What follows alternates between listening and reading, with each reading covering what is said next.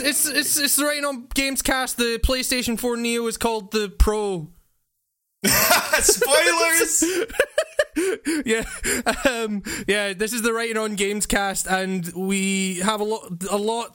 This week has been fucking crazy, and the last 2 weeks have been fucking crazy because we were where have we been? We were off last week because I was in London and all that shit. So we're returning now, and also we're returning quite literally just as the PlayStation Neo conference has started, but it's no longer called the Neo; it's called the PlayStation Pro. And like, hell of a creative name. Yeah, exactly. It sounds like when I saw that at first, I was like, that just sounds like that Call of Duty Elite thing. I was like, is this like a service? I don't know. They haven't showed the console yet. Like right now, they're showing Horizon Zero Dawn. So it's okay. Yeah, we're recording this and we have fucking no idea what we're doing. I'm Hamish Black, by the way, and with me, special guest Nico Blakely. It's a funny joke. No, not this week. I too am Hamish Black. Oh, right, okay. So we got I'm Hamish Black, and with me we've got Hamish Black. Special guest yourself. Special guest me. I'm watching a woman go down a zip line into some prehistoric robots. You're way behind already. She's already hitting that thing in the leg. I'm currently seeing what looks like a dinosaur with the Star Trek Enterprise thing on its head. And this is such a ridiculous looking game. Every time I see it, I just grin. I think that like aesthetically, Horizon Zero Dawn looks really cool, but like, I don't know. Just gameplay wise, I haven't really seen much that's made me go. Looks like Shadow of the Colossus. I haven't seen much stuff that's made me go wow. Wow. Okay, so what I'm looking at is this is like Shadow of the Colossus to a T. Like okay, right. This is getting more Shadow of the Colossus now. This is looking more interesting. She's platforming up the big giraffe Enterprise monster thing. This is. I'm not gonna lie, this looks really cool. Well, we should say that this podcast is going to be messy because we're watching this stream. We've got it in the background. I can't really hear shit about what's going on. They haven't showed the console yet. Also, I'm really tired. Nico might be high, and I'm high on gaming news and events on Red Stripe, and it's So yeah, we're just like this podcast. Like the thing is, like I say, I was in London last week, and it meant we couldn't do the podcast. Like London was great, but I also really missed the podcast. So did I. It felt wrong. It felt weird. It felt really weird. I felt lost. Like, and the thing is, like, people have been messaging me and stuff about, like, where's the podcast? Like, where did you go? Like, you haven't stopped the podcast, have you? I'm like, we're away for 1 week. It's but I appreciate the concern. Thanks for caring, guys. So, they're showing Horizon Zero Dawn at the moment. They haven't shown the console yet. So I guess while they're showing that, we can... Wait, she just kind of rode that dinosaur and then just swung down and just kind of. Yeah, it was a lot of action just to ride it for like 5 feet and jump right off. It would have been quicker just to walk where you were going. Maybe she had some crafting to do or something. Okay, so for me, they've just shown the Horizon Zero Dawn logo. Like, there's a very sweaty man in a business suit coming out now, trying to explain himself. Oh, it's Andrew House. Hi. Oh, is that, all right? Okay, he was kind of weird at the start of the stream. He was like speaking more Android-like than he usually does. He is the PS4 Neo. They've just replicated a human being, and you plug right into this man. He is new. So I guess like this stream's just gonna go on, and like once it's done, like we can probably get to talking about the kind of ramifications of it and stuff like that. Sorry, did you just see that logo that was on screen that said "one game, one community, multiple ways to play"? It's on my screen now. What the hell does that mean? I don't. One game. Like the thing is, this is even more of a mess than like we could have possibly imagined, because not only are we just kind of talking over this stream that like people might not like, people will either be watching or will watch at some point, will have no idea what we're referencing. We're all like, we're also talking over Skype, which is significantly reducing the volume of the stream. So we're just kind of watching. I don't even have sound on. My sound on my computer is off. I can barely hear what anyone's saying. We've got this weird fucking guy that looks like he's going to knife everyone in the audience now. This guy from Activision who has 2 buttons for where every 1 button should be on his button-up shirt. That's really weird. Not design choice.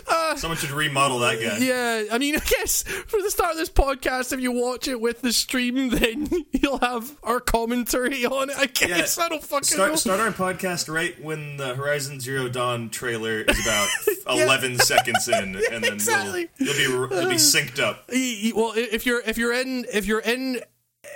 you're in America, like Nico is, start it about 11 seconds before anything I talk about. Oh yeah, there's a delay on your end. Nico's stream is ahead of my stream. The fuck is going on? I'm living in the future. I'm so glad that we have started this podcast and it is just as much of a fucking mess as it ever was. It's true. We're back in top form. So this guy's talking. We might as well take this opportunity, I guess, to talk about the games we've been playing. What have you been playing, Nico? Oh man, well it's been 2 weeks. I've played a lot of shit. Yeah. Wow. Now that I'm here, asked this question, I don't have anything to say. Well, okay. Well, I mean, you go first. I need to think of which ones are worth talking about. Okay. Well, I have been playing an anime game. What? What? Oh no! I've been playing the anime game, the anime to end all anime. I've been playing the new Dynasty Warriors game where you attack big naked men that aren't actually men. They don't have genitalia or anything. I've been playing Attack on Titan. Oh no! Oh, God, is that good?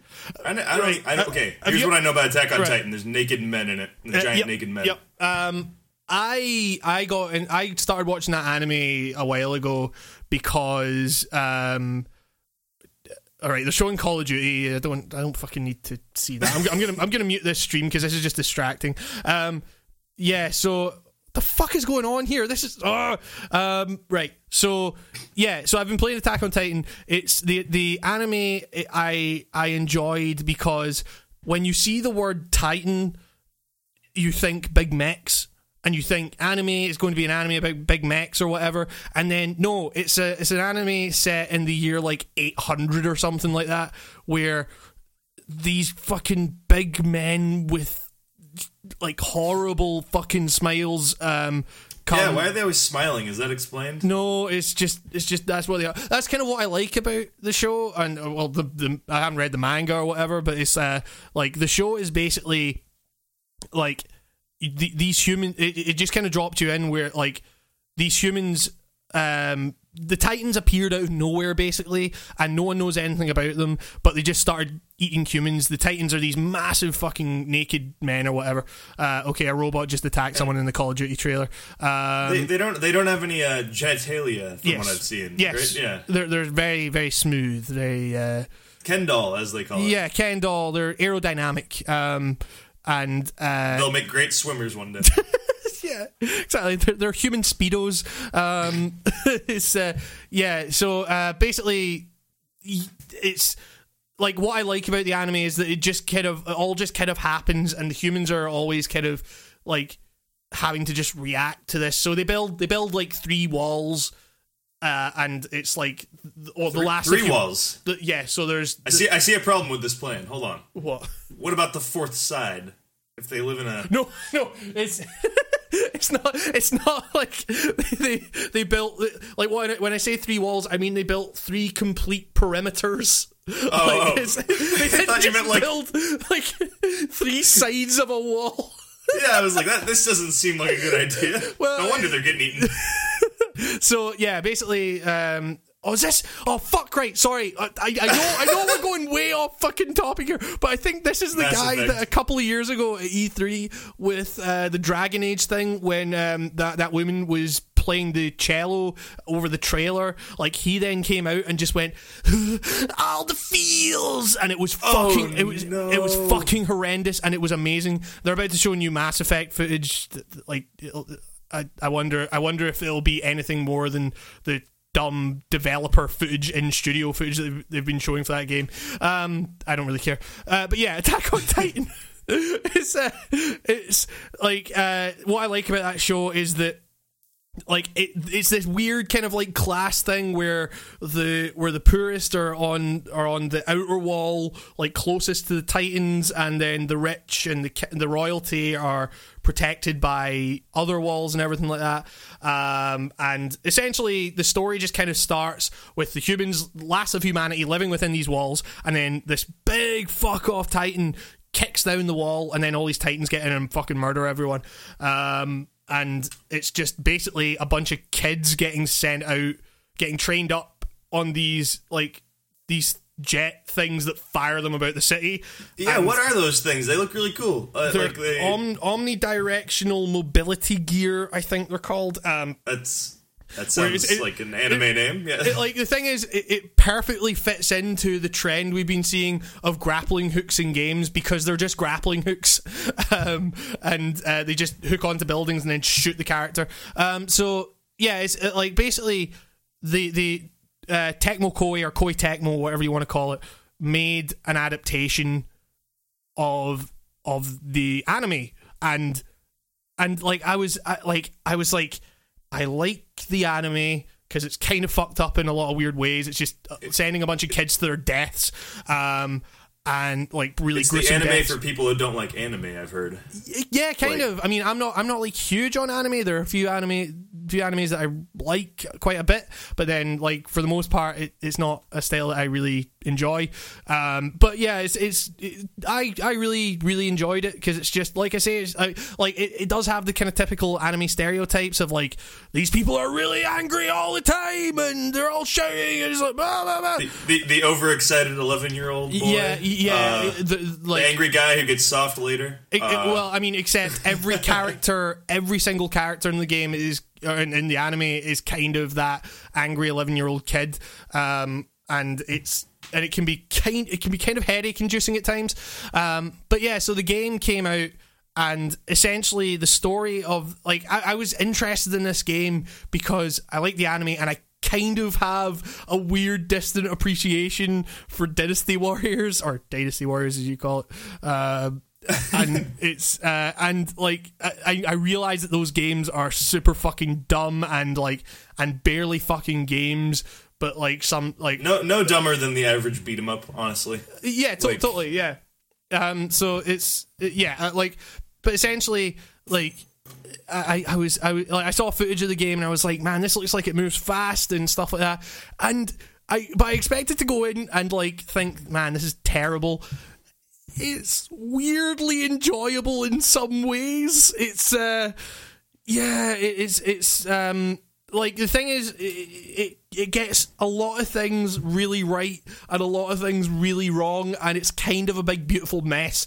Essentially what it gets right is like it makes you feel like you are jetting about these big cities and whatever, and a big part of like the early training that you see in the anime on these omnidirectional mobility gear things is like people just like having to get their balance and stuff and like falling over and shit like that, and it kind of feels like really chaotic, and the game kind of captures that in a weird way, and that's really cool. Like, what it doesn't capture is like what it does capture is that, you know, wait, what the fuck?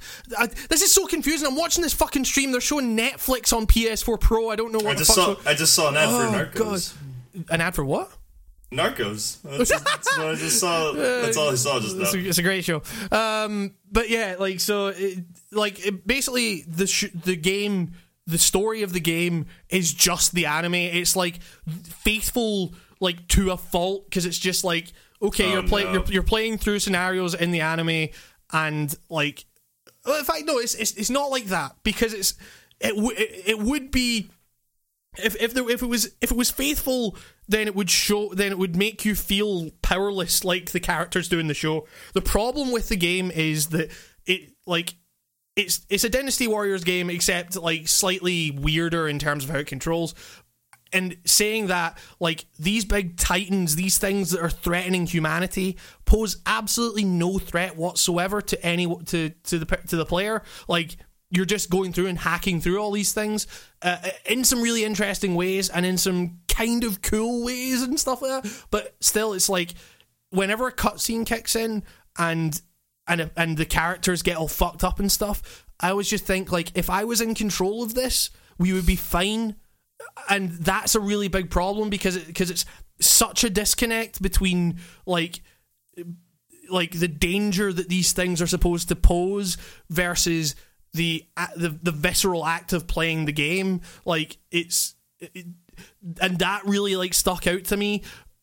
But then I kind of thought, maybe I'm looking too much into a fucking Tecmo Koei game. It's so yeah, I don't know. You sound like you're thinking more about it than probably the developers thought about it. But the thing is, there's some like I say, it kind of captures the kind of craziness of it in some really interesting ways. Like the control scheme is really weird because it's not like. Because these things are huge, and in the fiction, the way you kill, like, if you just chop off legs and arms and stuff like that, they regenerate. But if you get the nape of the neck, if you cut the nape of the neck, it kills them and they can't regenerate. So, like, and it kind of does that in some interesting ways. Like, because these things are huge, you can't just, like, run up to them and slash them. You have to use these omnidirectional mobility gear things and, like, hook onto the enemies and then...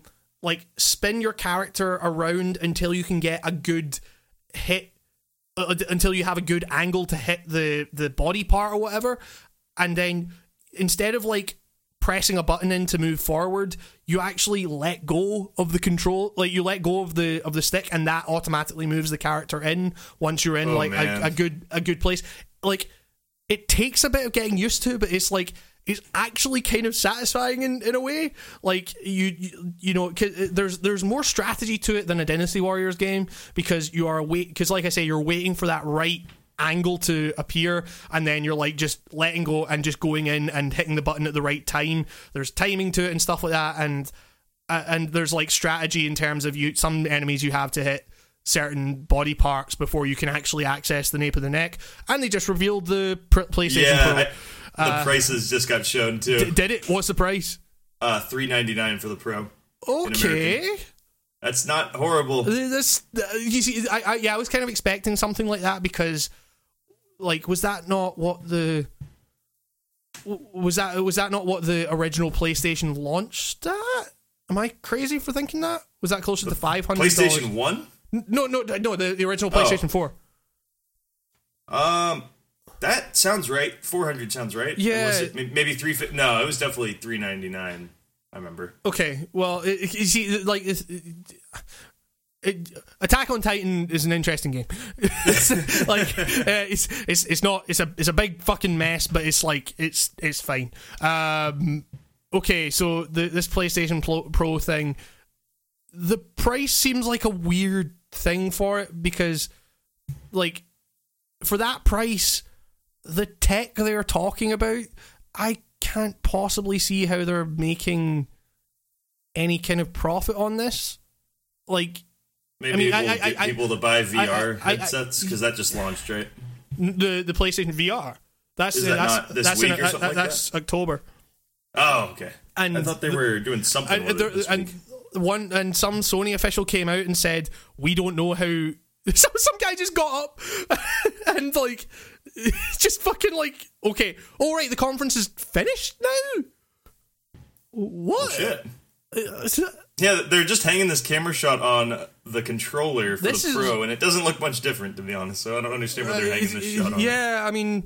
Like, now some guy's camera is in the shot. Yeah, you see, like, I'm just looking at a bunch of, like, dumb game journals' heads, like, getting into the shot and stuff like that, and it looks really weird and stupid. So essentially, this PS4 Pro kind of just looks like a PS4 with a PS4 stacked on top of it.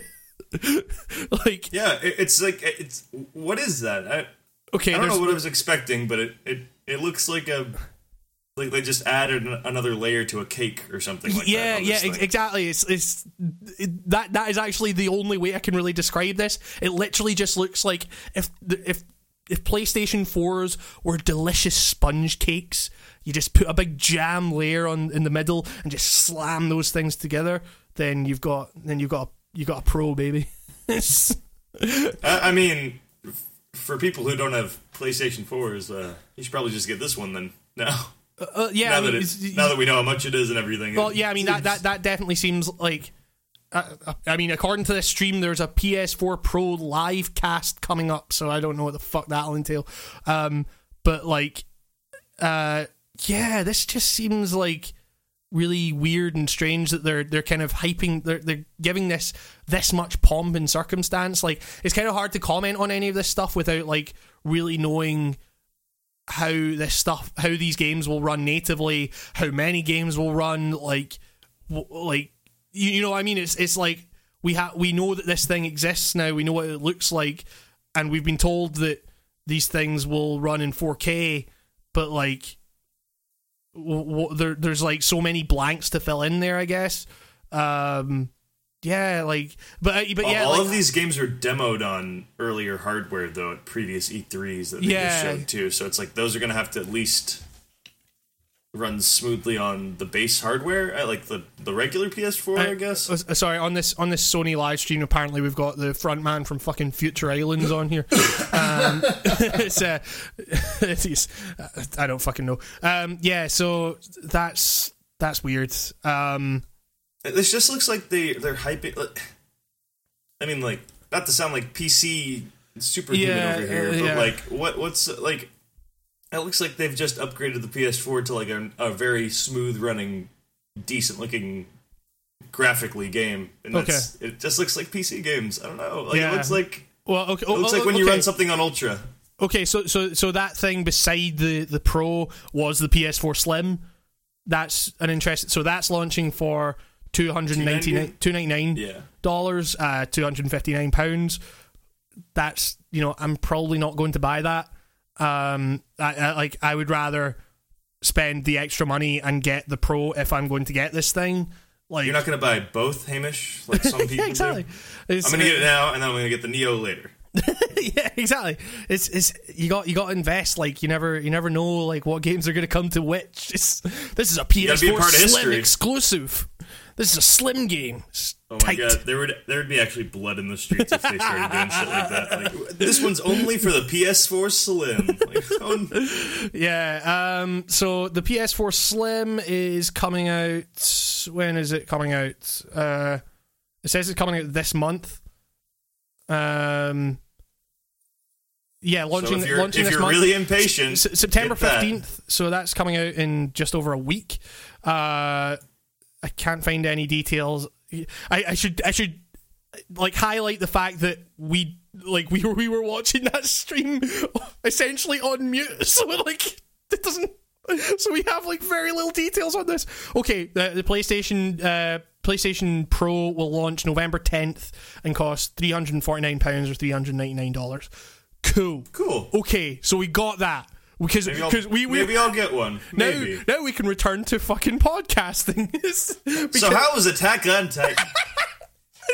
Yeah, you see, the thing is, it's like I had some questions about that game, by the way. Yeah, totally. Like, yeah, we will return. Like, we can go back to Attack. There are some things I want to say about that game. Essentially, like, we were just kind of like freaking out because, well, I was freaking out because we do this podcast on a Wednesday at about. It's 8 p.m. here and 12 p.m. for Unico. With this Pacific time, is it? Sure, yeah, that sounds right. Yeah, exactly. It's Nico time. It's Nico time, baby. It's NTE. So yeah, like, but then I saw that the PlayStation thing that had been hyped for quite a while was happening at 12 p.m. Pacific, 8 p.m. Like, so we were literally going to start podcasting as soon as this thing started.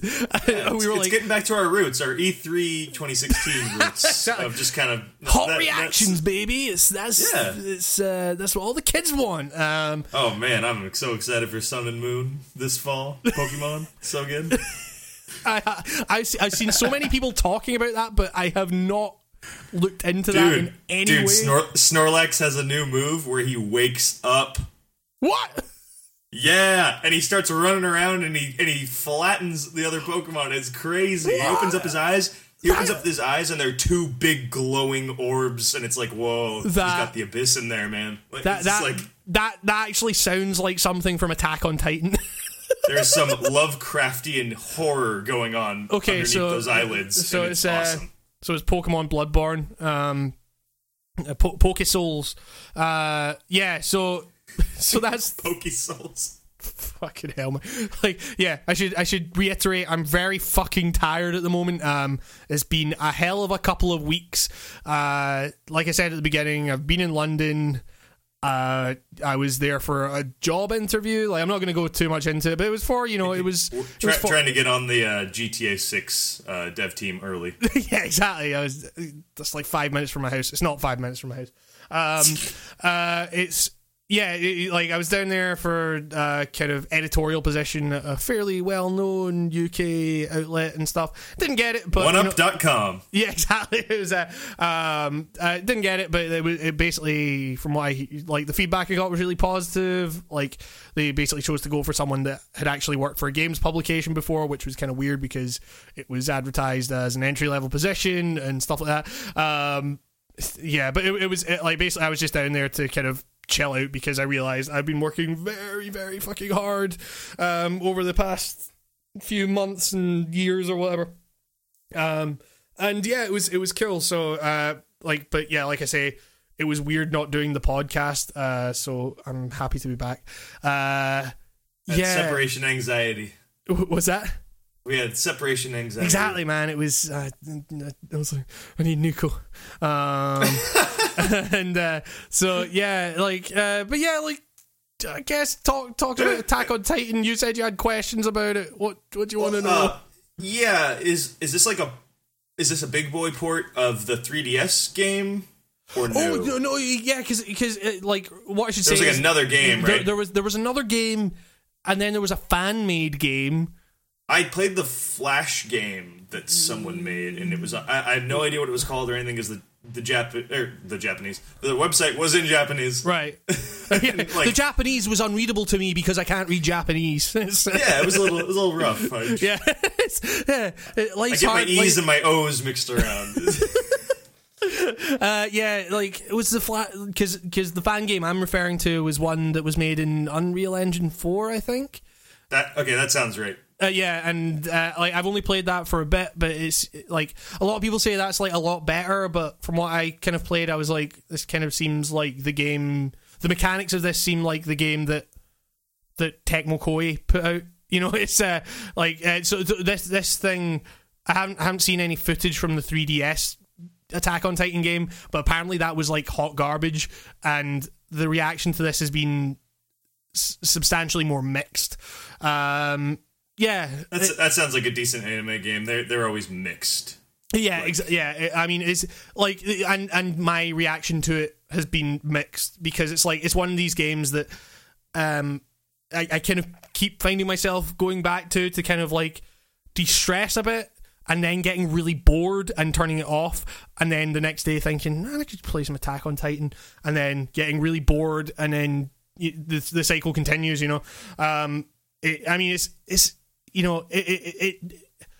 It's not a Dynasty Warriors game mechanically, but it's a Dynasty Warriors game philosophically and in terms of its design.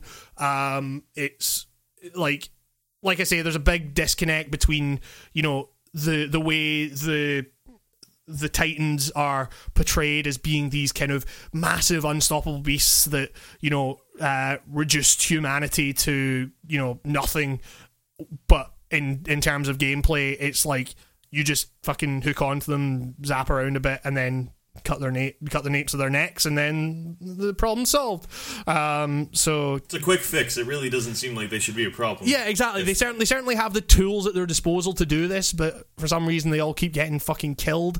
But yeah, it's interesting. It's a like the control scheme alone. Like I was kind of astounded at the fact that like it took me a long time to get used to that control scheme.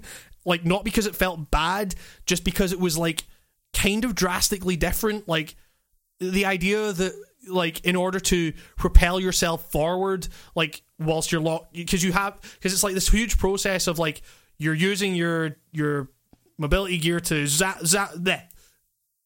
zoom around the city. So, and then when you come across a Titan, you have to lock onto that Titan, and then you're basically given, like, targets in terms of its arms and its legs and its the nape of its neck and stuff, and you have to, like, then hook on to the Titan with your mobility gear, which then sends you kind of, like, zooming around it. And then, like I say, like, once you're in a position where you kind of feel like you've got a good angle on the target, you just let go and then it moves in for you. So it's like this weird thing of, like, if you want to move towards it, like, if you want to take that affirmative kind of, like, step of, like, I'm going to attack this thing, you have to let go of the controller. Like, it's a weird kind of, like, philosophically it's kind of weird, but it's not bad. Like, it's really kind of tough to describe my feelings on this game, like, because at the end of the day, I'm not, like, I don't think it's a particularly good video game, but it's like, if you're into the anime and, like, you're kind of interested in seeing how they kind of, like, adapted that, which is to say, like, you have, like, gameplay taking place in these scenarios, and then it just plays a bit of the anime rendered in the engine, and, like, if you're interested in that kind of thing, then, you know, you could do far worse, I guess. There have been far worse adaptations of things like that. So yeah, from the footage I've seen, it looks like they at least had more of a budget behind it than totally. Your average anime game. It's not like I'm trying to think of anime games I've actually played. I think I played the Full Metal Alchemist game one time, and that was literally just like, I didn't even know there was a game of that. There's like two of them that made it stateside over here. Okay. They're just kind of like action RPGs and super bland. Like, that's right, usually what I expect from an anime property game. Exactly. Yeah. But yeah, so I mean, that's that, I guess. Did you think about any games you've been playing? Oh yeah, I've been thinking. So I did well. The week that you were gone, you know this already. I got a friend of mine came down from up north. Yes, and we played about like 6 hours of Tekken straight without moving. Yep. And Tekken's 1 through 4. He was helping me collect footage for something, and we were just for a video that you're inevitably not going to do. Indeed. Do the video, Nico. I am doing it. It's the difficulty of Tekken 1 is holding me back. Honestly, Tekken 1 is a vicious game. It's a fucking hard game. Yep. Tekken 1 and 2's AI is so evil, and it's one of those games where I don't think that difficulty bar actually does anything to the AI when you change it, because it just whomps your ass. But yeah, so I don't know. Pretty much a strength in my opinion that Tekken may be like the best fighting series ever. Just gonna throw that out there. Yeah, it's I have always been a Tekken guy as opposed to a Street Fighter guy. Like, I don't know if that's maybe partially due. We've talked about this before, but I don't know if that's maybe partially due to the fact that I'm like way more into the super dumb lore of that series than I am Street Fighter. But Street Fighter's got some dumb lore, but they always kind of buried it. Yeah, exactly. Like the Tekken always like foregrounded that shit and in like some really stupid and amazing ways. So Tekken. I want to say that I believe Tekken Tag might be the strongest of the series for me still. Oh yeah, the first one. Yeah. There's something about that game. It's just like they got a perfect system going down there, and it's like it feels good. Like they nailed it. Yeah, totally. I mean that was one of the first games I got for the PS2, I think. And I was fairly. That's a hell of a first game to get, man. Fairly fucking crazy. enamored. I mean, the very first game I got was Metal Gear Solid 2, which is also a hell of a first game to get for a system. But like, it was. I think it was pretty much that, then Tekken Tag. I have really, really fond memories of that game. I should probably see about like emulating that at some point. Oh, and speaking of emulation, that's a great segue for another thing I was playing. Okay. I messed around with Dolphin last week. Oh yeah, sure, yeah. I mean, just trying to because there was news that came out this week that now Dolphin can actually emulate every single GameCube game, which is kind of crazy. Yeah, so I took that moment to be like, all right, what are like some insane overpriced GameCube, because there's some weird rarities on the GameCube that trying to buy a physical copy is like it's just out of the question, like Cubivore. Cubivore? Yeah. I've heard the name. I don't know what it is, but like the name rings a bell for sure. I want to say it's. Don't quote me on this. I all I remember about this is that I once read somewhere it was one of Morgan Webb's favorite games. Okay. And that enough was just like, that's weird. That's a weird favorite game to have, because like I remember seeing pictures of it, and it was just like it's your very low polygon cube animals, and you eat other cube animals and make sure stronger ones don't eat you. I'm currently looking up pictures of Cubivore. So I didn't actually get to play much of Cubivore because I became a weird graphics freak during that and had to start twiddling knobs. And I realized that I really didn't like playing emulated GameCube with like an Xbox One controller, so I'm working on that. Okay, well, yeah, because I mean, when they say that it runs every GameCube game, I personally don't know if that means like runs every GameCube game well. It's some of them were freaking out. Like I messed with some resolution when I was. We'll get to this. I have more to say on this game, but I was trying out Melee on my computer. Yes, and I don't recommend playing Melee on your computer. Although I signed up for the alpha of Melee Online that's just going to run with Dolphin, because that looks amazing. Okay. Yeah. The idea of playing Melee Online with other people is a dream of mine. I mean, so I got like caught on the Melee bug again. This last week, I kind of got interested in learning how to be really good. Yeah.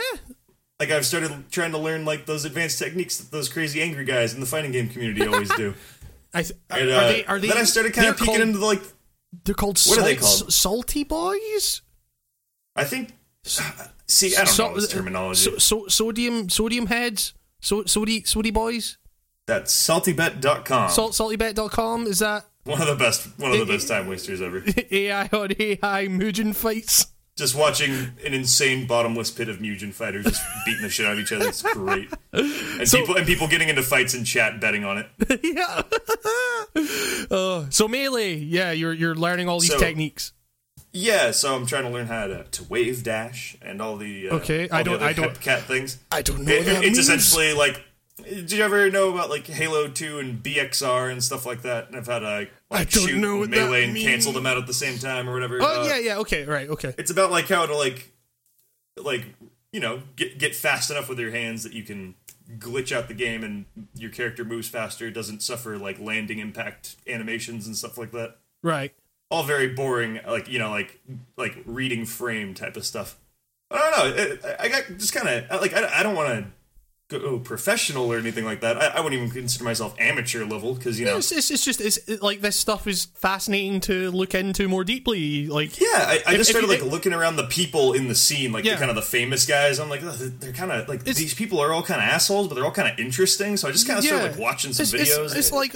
It's like wanting to learn another language. It's like you want to understand a culture better. I would make a trek to Evo to go like see this stuff, but I wouldn't want to participate. I'd kind of just want to like ask them questions. Like, ask questions and also just kind of like people watch.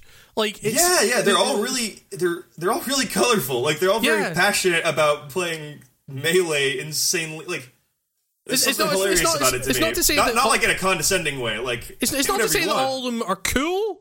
Like, some of them seem like fucking assholes, but like the only ones who seem cool are the ones who are like, you know, there's like 8 people that matter. It seems like at any time in this scene, but like. Just wait for the return of DSP, boy. I'd love to see him play Melee. That'd be amazing. We'll come on to more DSP stuff later because I got into a real pit since you love DSP. You took off with DSP. Yeah, man. It's I guess we're talking about DSP now.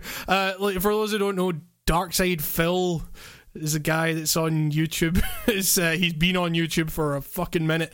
And he's more famous than us, let's be honest. Yeah, maybe a little bit. His channel's got 100,000 subs. I mean, but it's also like no engagement whatsoever.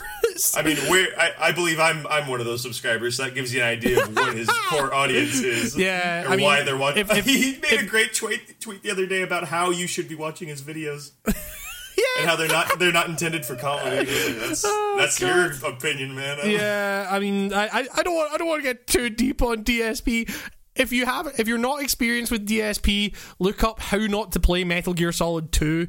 It is some of the funniest, like non-intentionally, like funniest shit you will ever see, because it's a guy who has been on YouTube making his living doing like let's plays of video games for, like, as he calls it, raw unedited gameplay. He's been doing that since 2008, and like, and just the incompetency, like, on every level, like his, there's a community of people, like the DSP's community pales in comparison to the community that's formed around reacting to DSP. It's like, well, he unintentionally pioneered the how not to play video. Without him existing, nobody would have made those. Maybe eventually, but and the thing is, like, literally every game he plays has a how not to play like series attached to it, and it's like, and it's not just like, it's not just like, oh, that's a thing that happens with DSP videos, so even if he played it quite well, then we've got to do a how not to play. No, he genuinely, like, fucks up every single game he plays, and he keeps putting himself out there as like, this is the way the average gamer experiences the game or whatever, and it's man, it's bad. Vastly below average, my friend. Yes, vastly below average. But yeah, to return to a previous point, I was going to say that emulation culture kind of fascinates me, because like the idea of how we handle kind of game curation and stuff like that, like going into a more, like, a less physical oriented age of gaming. It's like, how do you preserve games that are on servers and digital files and stuff like that, and like emulation seems like the real kind of like starting step in that. And like there are lots of emulators, and for all kinds of different consoles and stuff like that. Dolphin, the one we were talking about just there, is like probably the best emulator going at the moment, like in terms of like usability and how well everything runs out.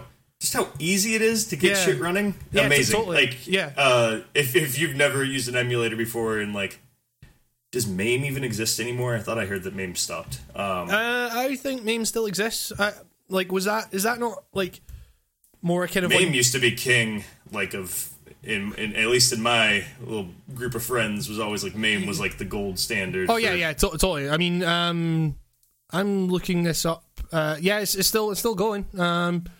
You know what? I'm thinking of that as an ex-Mac user. Mac MAME, I think, is dead in the dirt. That's what it is. Yeah. Okay. MAME is like really, like, if you don't know jack shit about emulation, MAME is like, how the fuck do I even run this game? Yeah. Kind of, feeling. I remember the first time I tried to do that, but here it's like, it has a UI that's like really nice to use. Yeah, exactly. And you just click it and it runs. It's perfect. Yeah, I mean, it's like, if you're wanting to run a GameCube game, like, I wanted to revisit Killer 7, and I ended up doing a video on that, and I played it through Dolphin, and it worked really well. Like, well, actually, it didn't work well out of the box. Like, there were things like, it was actually, in fact, to get Killer 7 running in particular was a real fucking ball ache, because it was something to do with, like, you couldn't get one particular, like the latest version of it, you couldn't get past the first boss because it was something to do with the way it was computing, the way the updated version was computing various textures and stuff like that. Like, so I had to revert back to an older version to play Killer 7, and then it was also like, if you have it running like too many strings of too many fucking what is it? If you have it running like anti-aliasing to like a certain level, then it actually fucks with the gameplay, so you can't actually hit enemies. And oh my God. It was kind of like really like weird stuff like that. But like once you get that stuff working and sorted, like I'm not going to like sit here and say that like emulation is like really easy with Dolphin or whatever. It's certainly the easiest one to get going and stuff like that, but there's, if you want as close as to like plug and play as possible for emulation, that's probably the one to go with. Yeah, but it still requires some twiddling if you want it to yeah, I be mean really good. I mean it depends, because it's like you've also got the like EPSXE, which runs like PlayStation 1 games, and obviously those games are so old, and like that technology has been reverse engineered so thoroughly that it's like you can like that is literally just download a file, open it, and then you're playing, and it's really good. But like Dolphin is like slightly more complex because that runs Wii games as well, does it not? Yeah, I haven't tried that yet because the like Wii controller mapping exactly seems insane, so I don't know how to like run that. I mean, apparently there are ways in which you can like map motion controls and stuff like that to a stick and stuff like that. Like, I don't know, that stuff's all crazy to me. There's also PSXE2, PS2 XE or something like that. It's the PlayStation 2 emulator. Like, what you find is that if does that work? Is that good? For a lot of games, yes. There's also a lot of games that don't run on it. There are apparently like workarounds for a lot of that stuff, but it's like it's all super complicated, and apparently it gets those games in particular to run like just run. It's not like it's not super fluid in any way or whatever. But yeah, speaking of PS2 games that I've been playing, I revisited. We've already had one licensed tie-in title or whatever. I revisited a game from my past. Oh yeah, that's right. I know where you go with this. I revisited Scarface: The World Is Yours. Why did you do that? Why of all games? This is linking all the stuff we've talked about. It's linking old PS2 games, it's linking licensed tie-ins, and it's linking DSP because I saw DSP was like I saw how not to play Scarface: The World Is Yours or whatever, and I was like, man, I remember like kind of loving that game when it came out on PS2. So I was like, okay, yeah, and the PC port is like really hard to find. So I to my shame, I downloaded it through less than legal means. Oh my god, I know exactly. And that PC port is fucking horrendous. Like there, I might actually, like, people have said that emulating it on Dolphin is probably the best way to go. Because that PC port, on lowest settings, this is a 10-year-old game that was on the PS2. Like, oh my god. It runs maybe at 20 frames a second. It won't let me change the resolution, so it's stuck on 720p, or maybe slightly under that. I don't fucking know. And it's still running at 20 frames a second, and it can, like, the keyboard mapping, and like, weirdly, it's got, like, you can just switch from keyboard to a controller that you've got plugged in, which I thought was, like, a more kind of modern thing.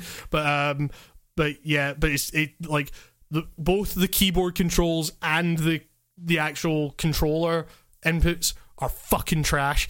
So I've heard that, like, so I'm going to emulate it on Dolphin, but it's like, what I loved about that experience was realizing just how fucking weird and, like, strange it was to have, like, a licensed tie-in game like Scarface: The World Is Yours, because the premise of it is fucking mental. And I mean, like, Vice City had already been out, right?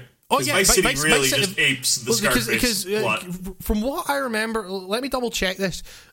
I think the Scarface game came out in 2006. That seems so late for a PS2 game. July 25th, 2006 is when Scarface The World Is Yours came out. Like, that was like just before the release of the PS3, if I remember correctly. The Wii was already out. Yeah, well, that's the thing. I think the wait. Why am I seeing people talk about this is the best way to do it is to emulate it on Dolphin? Because it says here,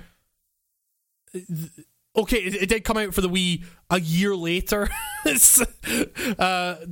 Man, right. What a weird choice for that game, the Wii. Oh. Like, it came out for PlayStation 2, Xbox, and PC, and Wii. Like, it just fucking boggles the mind, man. But, like, yeah, what really interests me about this game is the fact that they take, like, you know, you expect licensed games, like, even if they go kind of off canon or whatever, like, you expect them to, like kind of fuck it up in a weird way, like, but this does it in a really, like, interesting way where it's the game starts at the very end of the film and it retcons it so that Tony Montana lives. Like, how does he live? He gets 70 bullets in him. Like, not only like does that stuff still happen, he still lives to tell the tale. Like, he gets shot. It's all that coke he did right before it just keeps you alive. Well, that's the famous thing that people say about the film. The reason he's able to survive all those gunshots for so long is because of all the coke in his system or whatever. But yeah, so essentially, like, so Sosa's men come into his mansion, like, shoot him, like, and it's really weird because for the very start they use really low quality, like, audio samples from the film because they couldn't get Al Pacino to come back and voice Tony Montana, so they start off with these, like, really terrible quality, like, say hello to my little friend, you know, and all that shit, but it's, like, super grainy and, like, distant and stuff like that, but then afterwards, like, they get this guy on, like, to voice him. He's called Nolan North. Exactly, Andre Sogliuzzo. That's probably way mispronounced. But he's, like, super good. It's like he fucking nails it. So, like, that's not like the craziest thing about this game. Like, I mean, it is crazy that, like, they basically retcon it so Tony lives, and then the game is just about him trying to build back his empire, essentially, and you know, it's like a kind of pseudo open world, like, game where you're, like, taking over territory and doing missions. It's pretty standard open world fare, but, like, is it kind of like Mafia open world or like GTA open world? It's more akin to GTA. Oh wow. Yeah, I mean, it's not like as alive as, like, Vice City feels. But yeah, it's like it's a really cool thing. But, like, then there's also, like, the way the mechanics kind of, like, capture the character of Tony Montana. It, like, is super interesting. Like, so you've got, like, you like, so you've got your health, and then around that, like, as you kill enemies, you've got your balls meter. Like, so when you shoot enemies, you can press a button and taunt your enemies. So it's just like you're shooting an enemy and it's, like, really fucking gory. So you're, like, shooting off their arms and their heads and stuff, and then you press a button and Tony Montana goes, "Hey, fuck you!" And it's like, then just starts shooting them all again. And then when your balls meter fills up, you can activate rage mode, which, you know, sends you into first person, and, like, you just mow down fucking everyone, and your health regenerates with each kill. And does it really just say balls? Yeah, like, it's literally, like, measured in balls. What is the logo for that? Is it there's no logo. It a testicle filling up with a meter, or what is it? Like, it's literally just a white circle. It's it's so fucking dumb, man. But it's like, so it's like the reason I love this game so much is because it kind of, hits that sweet spot between it's so charming because it's like clearly like a mid-tier game. It was made by Radical Entertainment, and the publisher was Sierra, which was weird to me when I found that out.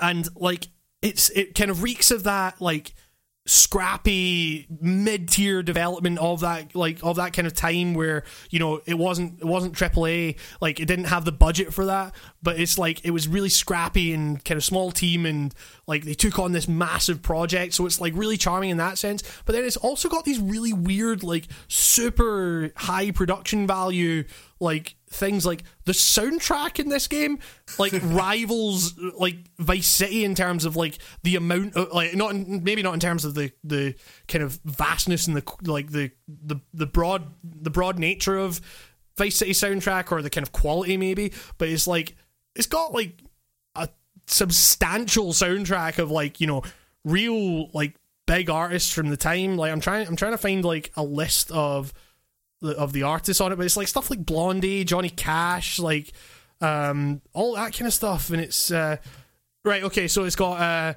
Debbie Harry, Public Enemy, Run DMC, Judas Priest, Grandmaster Flash, Rick James, like all this kind of stuff. And like so it's as well as the entirety of the original score for the film, which is like kind of crazy. And it's like so I was kind of like playing through this incredibly shoddy PC port, thinking to myself like, I can't wait to like actually emulate this and play it like functionally, because there's so much about this game that's super crazy to me, and like I kind of love it, even though it's a fucking mess technically or whatever. So that's how those games go. Yeah, man. It's yeah. You could argue that about Killer 7. Like it could be kind of a mess, but I feel like it's more deliberately a mess. Killer 7, like it's Killer 7, as I argued in my video, is a better game because it is flawed. I'm still playing that, by the way. I've not forgotten about Killer 7. Okay, have you actually made any progress though? I'm still lost. It's not a hard level. I'm on the first level still, and I can't get out of the building. Because there's literally like there's two places where you can get the soul shells. Well, your character's also like on a rail system too. Yeah, exactly. Like you can't actually move like wherever you want. You just hold a button. You could count the amount of places you can actually go in that first level on like two hands. It's like maybe I should. I don't know. Maybe I'll stream it and get help from the internet. Okay, that'll be the next podcast video is us discussing your stream attempt and then me telling you like how you're doing everything wrong. That sounds about right. Yeah, because I can't wait for new Hitman. Oh yeah, there's a new Hitman episode coming out. It's saying like I was kind of disappointed because when I saw that the next Hitman episode was getting set in the US, I was like expecting some kind of like dumb fucking like tie into like a political rally or something like that, like trying to tie it into the whole Trump thing or whatever. No, instead it takes place on a farm that's been turned into a private militia training compound or something like that. Sounds cool. Yeah, there's 4 targets in it, which is which will be kind of crazy. Apparently, it's like one of the hardest yet. Although they did say that, they said that the last elusive target was like the hardest yet, and that was the easiest one I've ever had to do. Well, you're just a trained killer at this point. Exactly, I mean, you've played so much Hitman, you probably are just a Hitman. So yeah, it's I'm looking forward to that. Like a lot of people really like that video that I put up of you, like us talking about your attempt on the podcast of that new map. It was that was fun. You need to stream more Hitman, Nico. Yeah, definitely. I'm now just like gonna save the next episodes that open up. Just my first attempts will be this on the streams from now on. Yeah. Okay. Cool. That sounds like because that last one I at least kind of knew the layout of the building, so I will be going in blind on the next few. So in case people want to keep up with that, what's the stream what's your Twitch thing? Is games? No, I moved off of Twitch. Right, you're doing YouTube now. So yeah, the first one is going to awkwardly be always available on Twitch until I ported it over to YouTube. No, I mean that first one is on YouTube. That's how I downloaded it and edited it. Oh, maybe I already did. Maybe I don't know what the hell I'm talking about. Let me go check. I have. I'm gonna give you a link there, kids. Yeah, that would be on Game Stew Media. Okay, YouTube. Cool. That's just all it's called.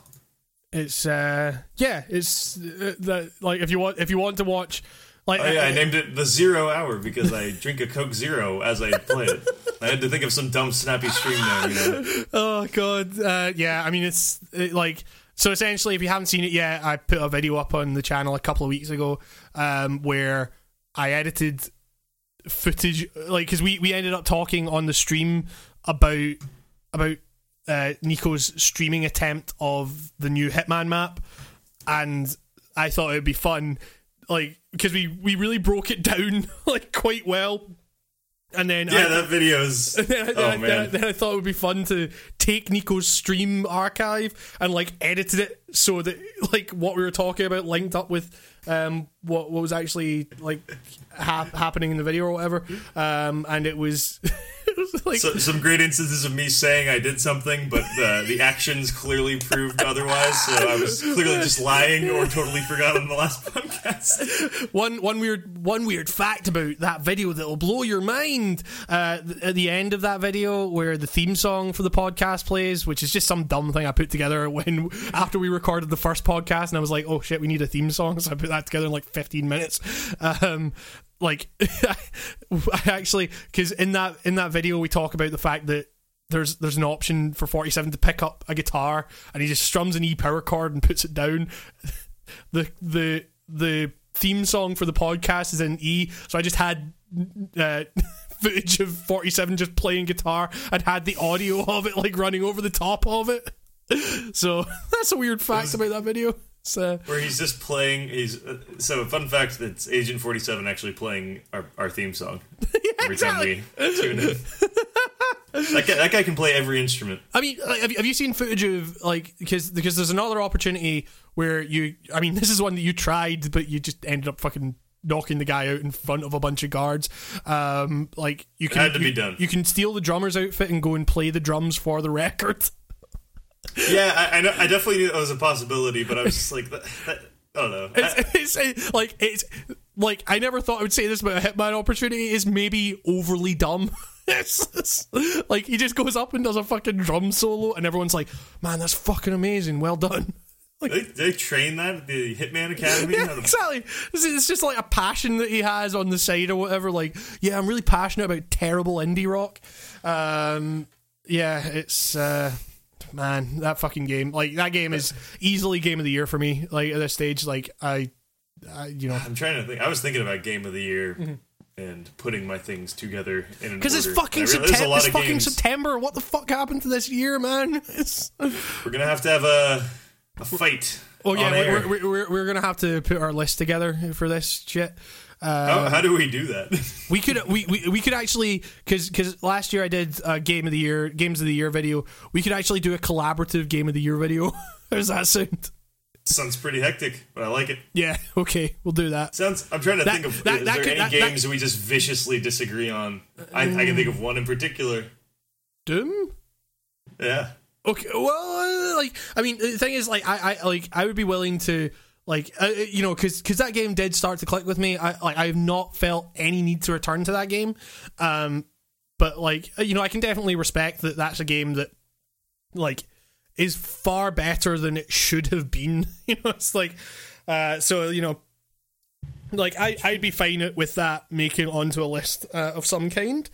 I'm really happy that this year I have no clear-cut winner. Yeah. Maybe Hitman is definitely up there. Oh, yeah, I mean, it's like, it's so far, like, Hitman is the one that I keep coming back to. Is like it's weird because I don't know if that's maybe just because, like, of the episodic thing that Hitman is just constantly in front of me. Like, you know what I mean? It's like, because I think back and I'm like, oh shit, The Witness came out this year. And that's like definitely up there, but it's like, but that is by its very nature is a game that kind of, you know, had its place, like had its kind of, you know, place in the spotlight or whatever, and then people moved on, you know, because that's just the nature of how this shit works. With Hitman, it's like the kind of constant stream of content has been like, you know, has kept it in the kind of public eye or whatever. So yeah, I don't fucking know, but it's like, I'm actually trying to like distance myself from it and say, is this my game of the year because I'm finding it fun and it's just constantly in my face, or is the fact that it's constantly in my face part of the game's design in a weird way? Like, is the episode? Yeah, definitely. Like, so it's just stuff like that I'll have to kind of consider, I guess. And then, you know, then we come to the obvious realization that what the fuck does it matter about game of the year lists? Like, because you need to condense these things down. There's a legitimate need to know what the best things were in a very ordered fashion. The way I view it is that 10 years from now, you're going to appreciate that you have this recorded in some way, shape, or form, so you can look back on it. Yes, exactly. Because you'll probably have a different opinion by then. Yeah, totally. I mean, I have very different views now on games that came out in 2013. You know, like games that I thought were fucking mind blowing at the time, I now have real issues with. You know, so it's BioShock Infinite. Anybody? That was literally the one that I was thinking of. Like, yeah, me too. That is so weird to me because like I remember like watching the ending of that game originally, and like my mouth was agape. Like, I was fucking stunned that they actually went that way with it. And now, looking back on it, that feels so tacky. Like, it's crazy. Like, you know what I mean? It's like, now, if a game ended like that, I'd be like, man, that is the worst kind of pretentious. You know what I mean? It's like, I don't think pretension is bad by any means, but it's like, that is just like the worst kind of that kind of thing, you know? I haven't felt... Well, let's see. I can think of one more pretentious game, and it might have been... more pretentious than that might have been Beginner's Guide. But that was free. Yeah. Or was it free or not? No, Beginner's Guide wasn't free. It was not free. I'm thinking of the other one, but yeah, Stanley Parable. I liked that. Stanley Parable. Yes, yeah. I kind of feel that 2013 was like a really great year for experiments. Like, 2013 was like a really great fucking year for games. Like, even though like a lot of my views on those games that came out have changed quite significantly. Like, I just remember like game after game after game coming out that year and thinking, man, this is like really like progressive shit, man. This is really like taking the medium forward, you know? Because like, you know, The Last of Us, the way that treated like cinematic storytelling, you know, BioShock Infinite, the way that like tackled weird fucking topics that, like I say, would feel really tacky now, but like back then felt like super, like, you know, like, man, I haven't really seen games go to this length. And then you have like actual experiments like the Stanley Parable, like, you know, just being like super meta and stuff like that. Yeah, I don't know. It's because when the meta stuff is already kind of getting old. Yeah, exactly, and you know, it's like that's the thing. It's like you couldn't go back to the Stanley Parable now. Like, if you'd already played it back then, you like, there's no way you could go back to that. And you know, I mean, it's funny, it's still well written and stuff, but it's like, it's the novelty of like, oh, it's a game about the way you play games. Like, having it be that naked about it is like.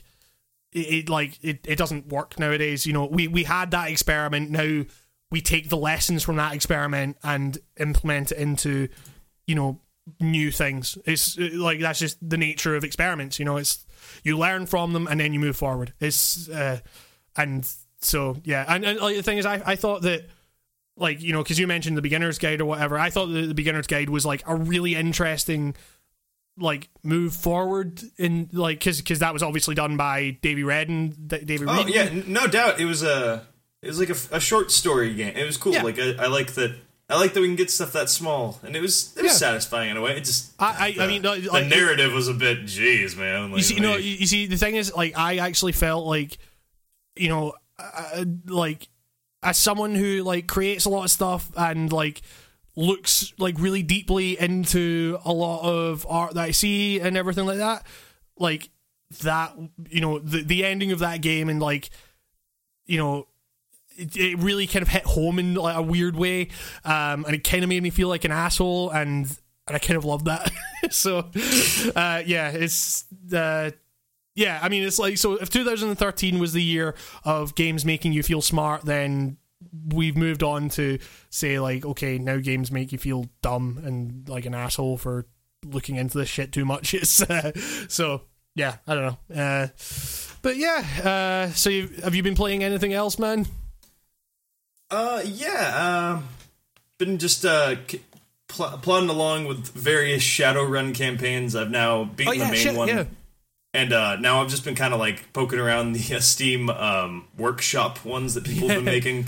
Oh fuck! And I just remembered a game that we need to talk about. Oh yeah, I was going to get to that too. Go on. Well, yeah. And then, so speaking of community driven stuff, last week or 2 weeks ago, I finally opened up my copy of Tabletop Simulator, and that thing is a treasure trove of possibilities. And I know you importantly, you bought me a copy of that, like out of nowhere, and I was just after I played that, I was like I saw that it was like on sale, and I was just like, Hamish needs to actually play this. Yeah, and I was thinking like podcasting possibilities about like running a show virtually through Tabletop, and then you took it and ran it in a. I would still very much like to do that. Like Tabletop Simulator was always kind of like fascinating to me because, like, from the outside, it was like, you know, like a lot of people were saying, like, obviously they're taking the kind of nomenclature of, you know, the simulator thing and how like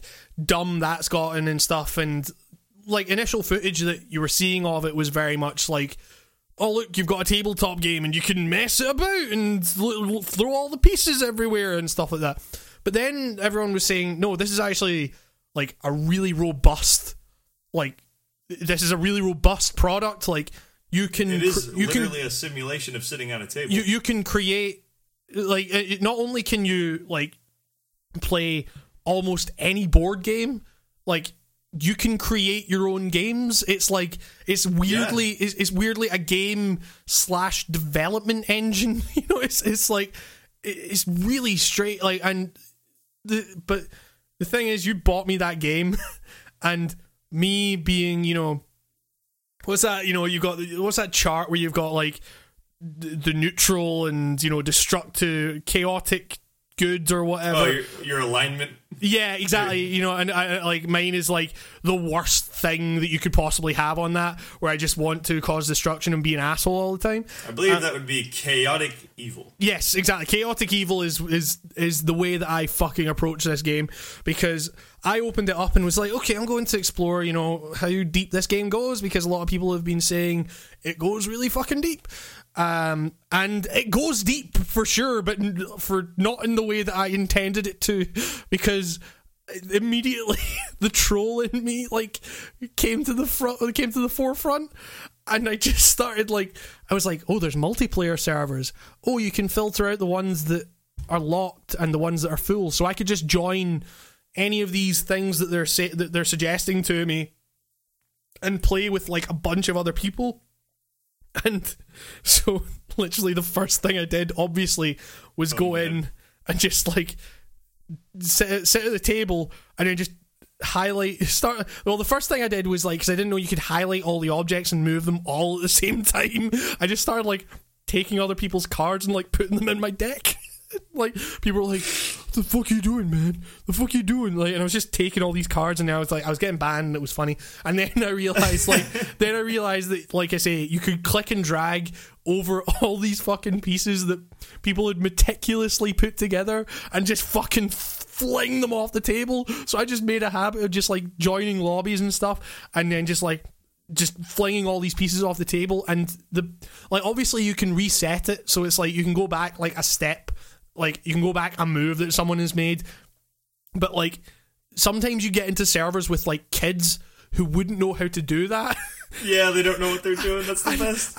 So I was just going into these servers like with kids like going, oh yeah, move that piece there, move that piece there, and I was just like going fuck you and then flinging all this stuff off the table, and the kids were like freaking out because they put like hours into this campaign and they had no idea how to get the progress back. Oh god! Did you interrupt some role playing games, Hamish? That's especially evil. Let's take hours to set up. I know. Like, I just like the idea that, like, basically I interrupted a scene in Stranger Things. Just, like, imagine if Stranger Things just played out and the kids were Hamish comes in and flips the table and yells fuck, and then spray paints Harambe on a wall and runs away.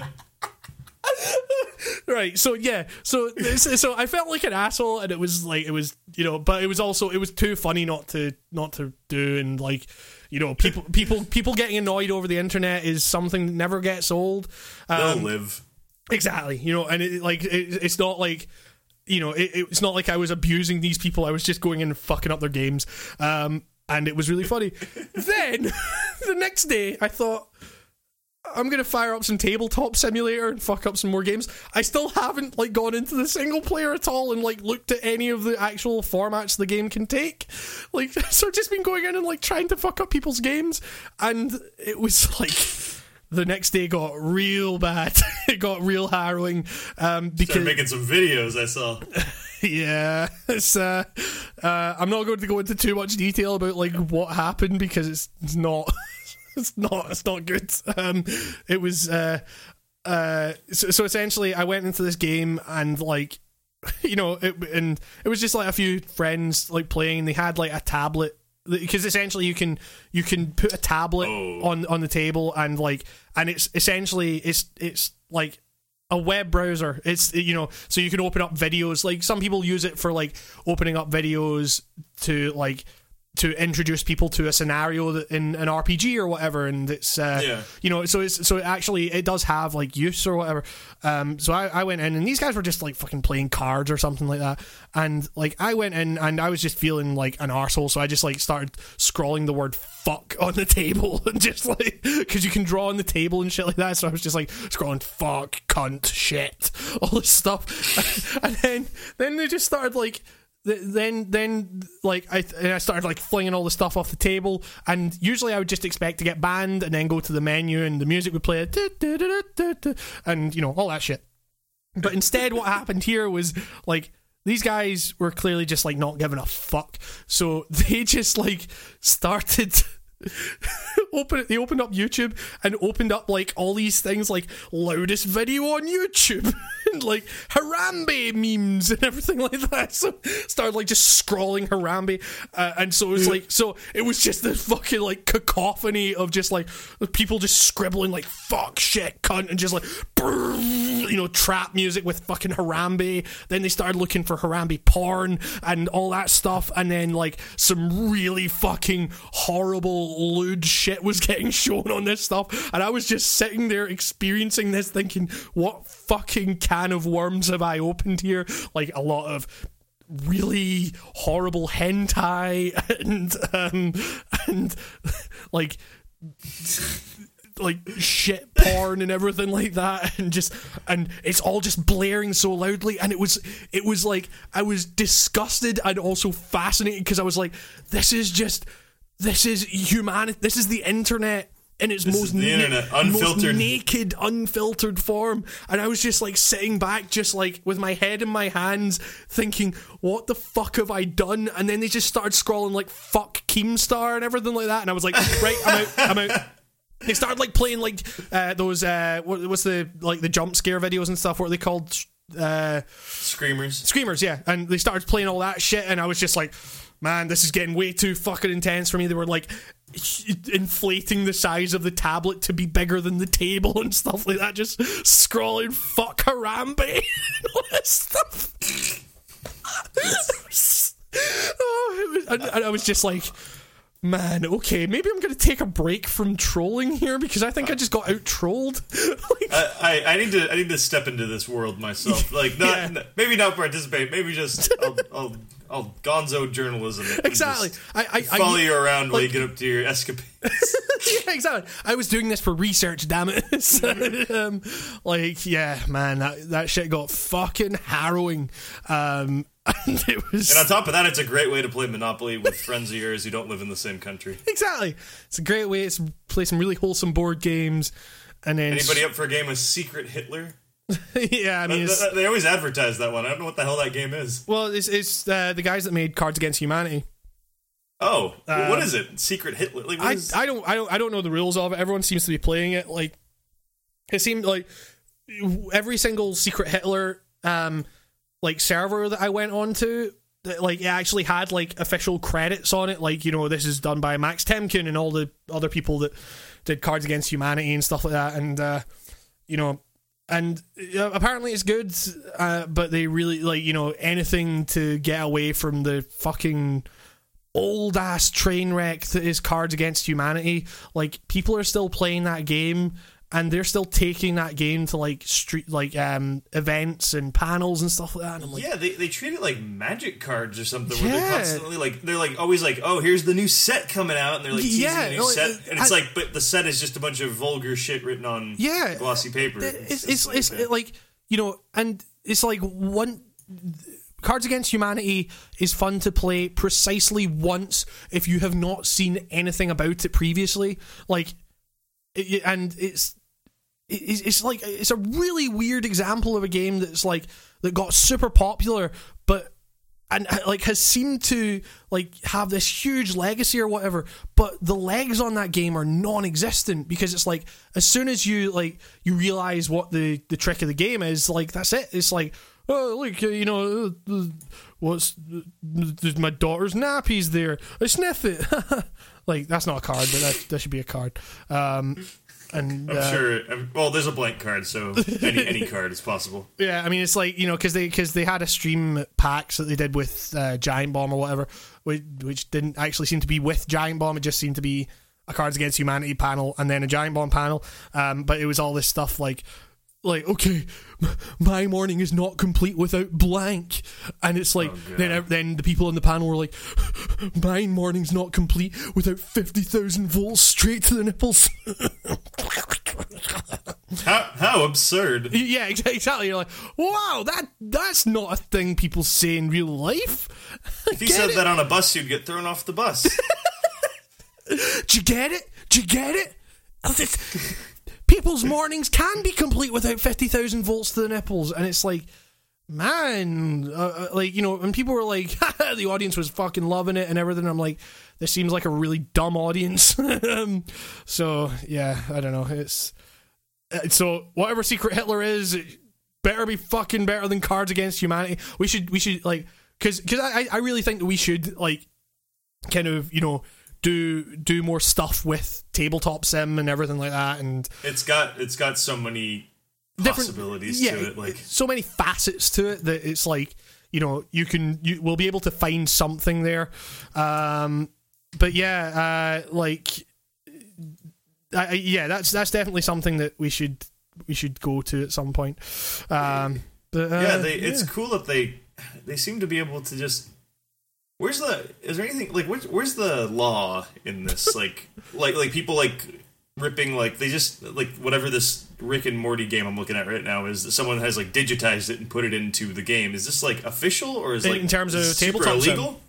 Yeah. Like, I mean, it's definitely a gray area for sure. It's probably not legal in any way, but I guess it's like, you know, they'll probably turn a blind eye to it if it's like, people aren't paying for it or whatever. Like, that doesn't make it any less illegal, but, you know, it's you know what I mean. It's they're probably some of this stuff. Oh god, it's so weird. Like, I'm just looking at the marketplace, or the workshop right now for some of the stuff, and it's just I mean, that's the thing. It's like it's so, like, there are so many ways you can approach this game. You can approach it from the absurd, kind of broken simulator thing, or you can approach it from this is like the easiest way to troll people on the fucking internet. Or I kind of want to play Connect 4 now. All right. Like, they have Connect 4. I want to play that. Like, I want to play, like, 3D simulated Connect 4. That seems neat. Now that I've gotten the trolling out of my system, like, I really want to, like, hunker down and explore that that the systems in that game, like, you know, we should do like some kind of like fucking RPG or something like that in that game. Oh yeah, I've already downloaded all the Pathfinder stuff. I'm just trying to figure out how you'd go about doing that. The logistics of that, yeah, and how to prevent people like accidentally destroying the table, because like that messing around by myself, I've accidentally just ruined the table, and I don't know how to reset anything. there was one where it was like I'd just been like trolling a bunch of people, and I was like, man, you know what? I just feel like playing a game of chess, and like I went into someone's chess server, and immediately like I tried to move a piece, ended up knocking all the fucking pieces off the table, and then they were like, "Oh, you fucking troll, man!" and banned me, and I was like, I wasn't trying to troll here. This is meant to be my respite from trolling. Oh God, you can't help it. You're just naturally a troll. Exactly. No, I'm just clumsy, Nico. Hey, that Dark Souls board game has been ported into it. Has it? Oh wow! Okay. Oh, wait. I'm gonna download this anyways. This is just someone has ripped all of the NPCs from Dark Souls. Okay. Just to have chilling on the table with you. Yeah, I'll do that. Cool. Well, yeah, because it's like the pieces all like have like animations and stuff like that, and it's very Gary's mod, like but a little bit more glued together. Yes, exactly. There's some more structure to it, but it is like in a lot of ways it is like make your own fun writ large, and in a lot of ways it's you know, if you want to play any board game on the planet, here you go. You know, it's, I'm not even joking. If you want to play the Flying Dutchman's Treasure Hunt from that episode of SpongeBob way back when, they have that. Yep, that's a thing.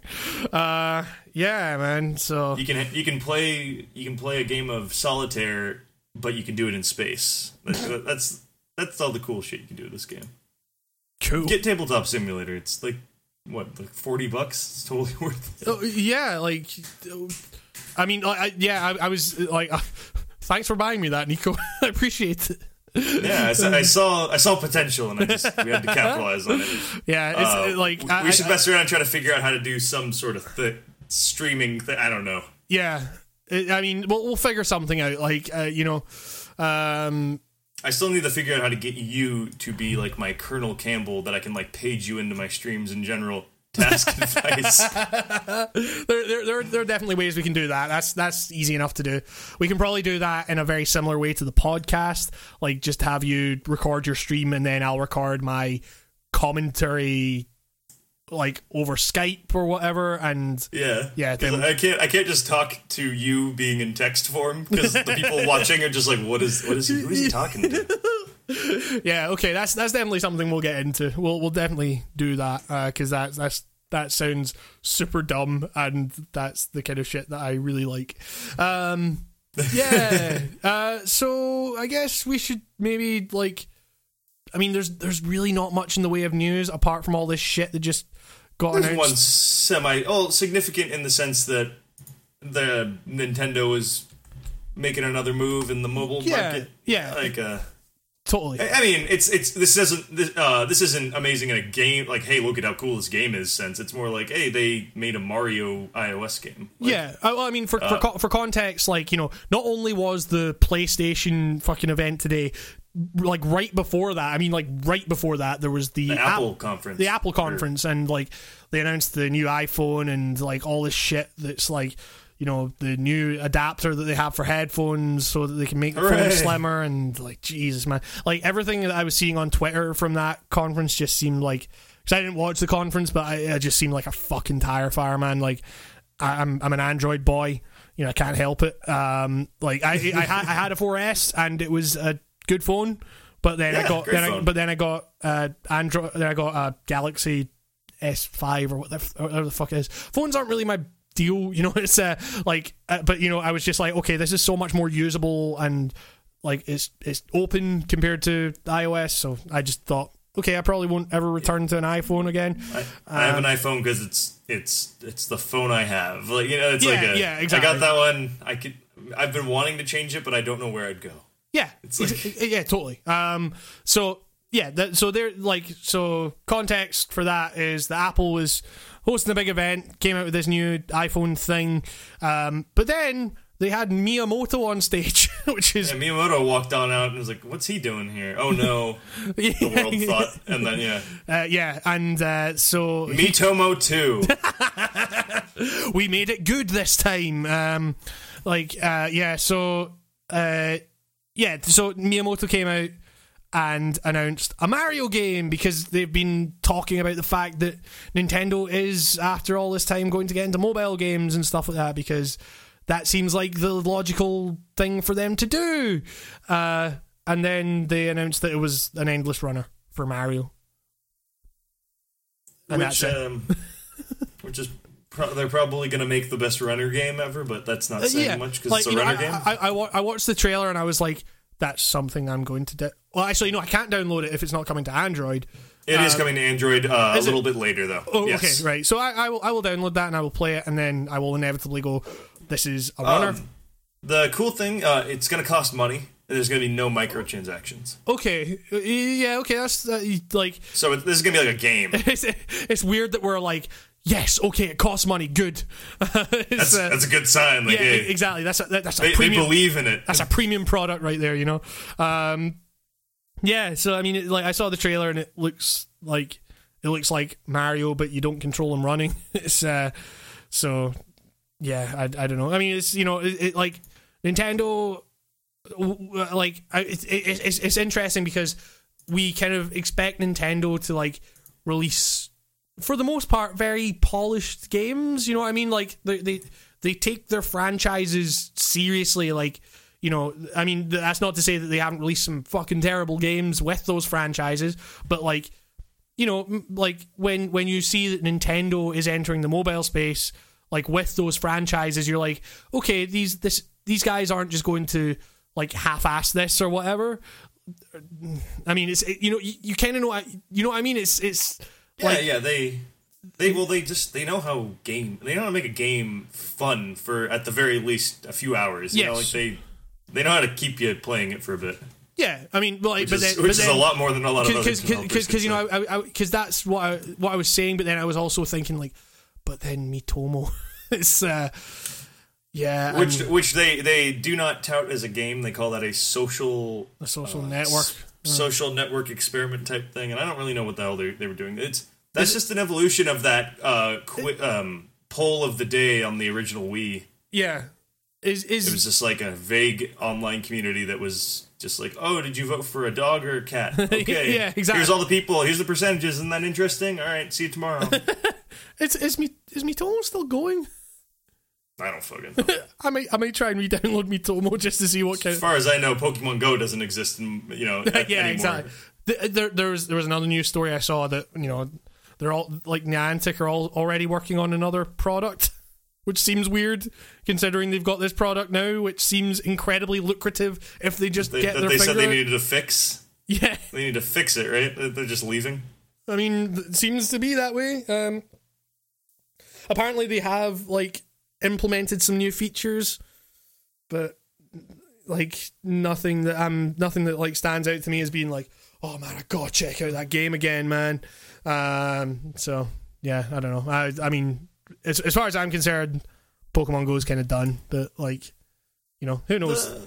This runner looks interesting. Like, if you kind of look at the gameplay, you can see there's like a weird dodge mechanic thing going on. Yeah. I mean, it's like, you know, like they will like.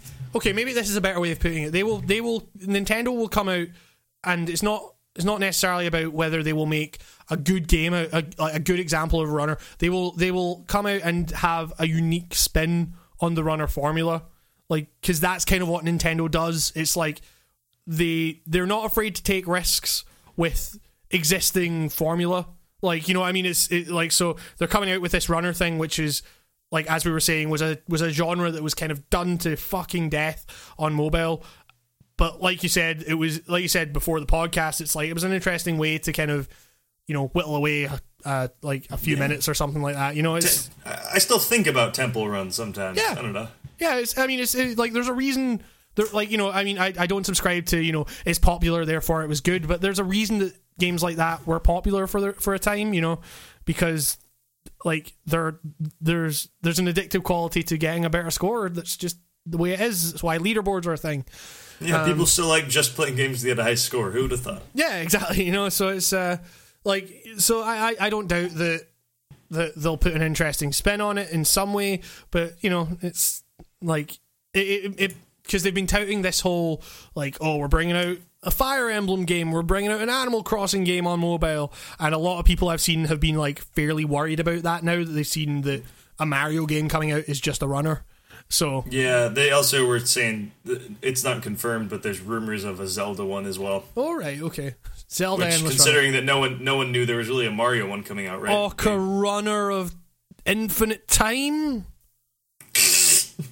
Yeah. Keep going. Wait, you almost got a title here. A link to the. A link to the fast. Yeah.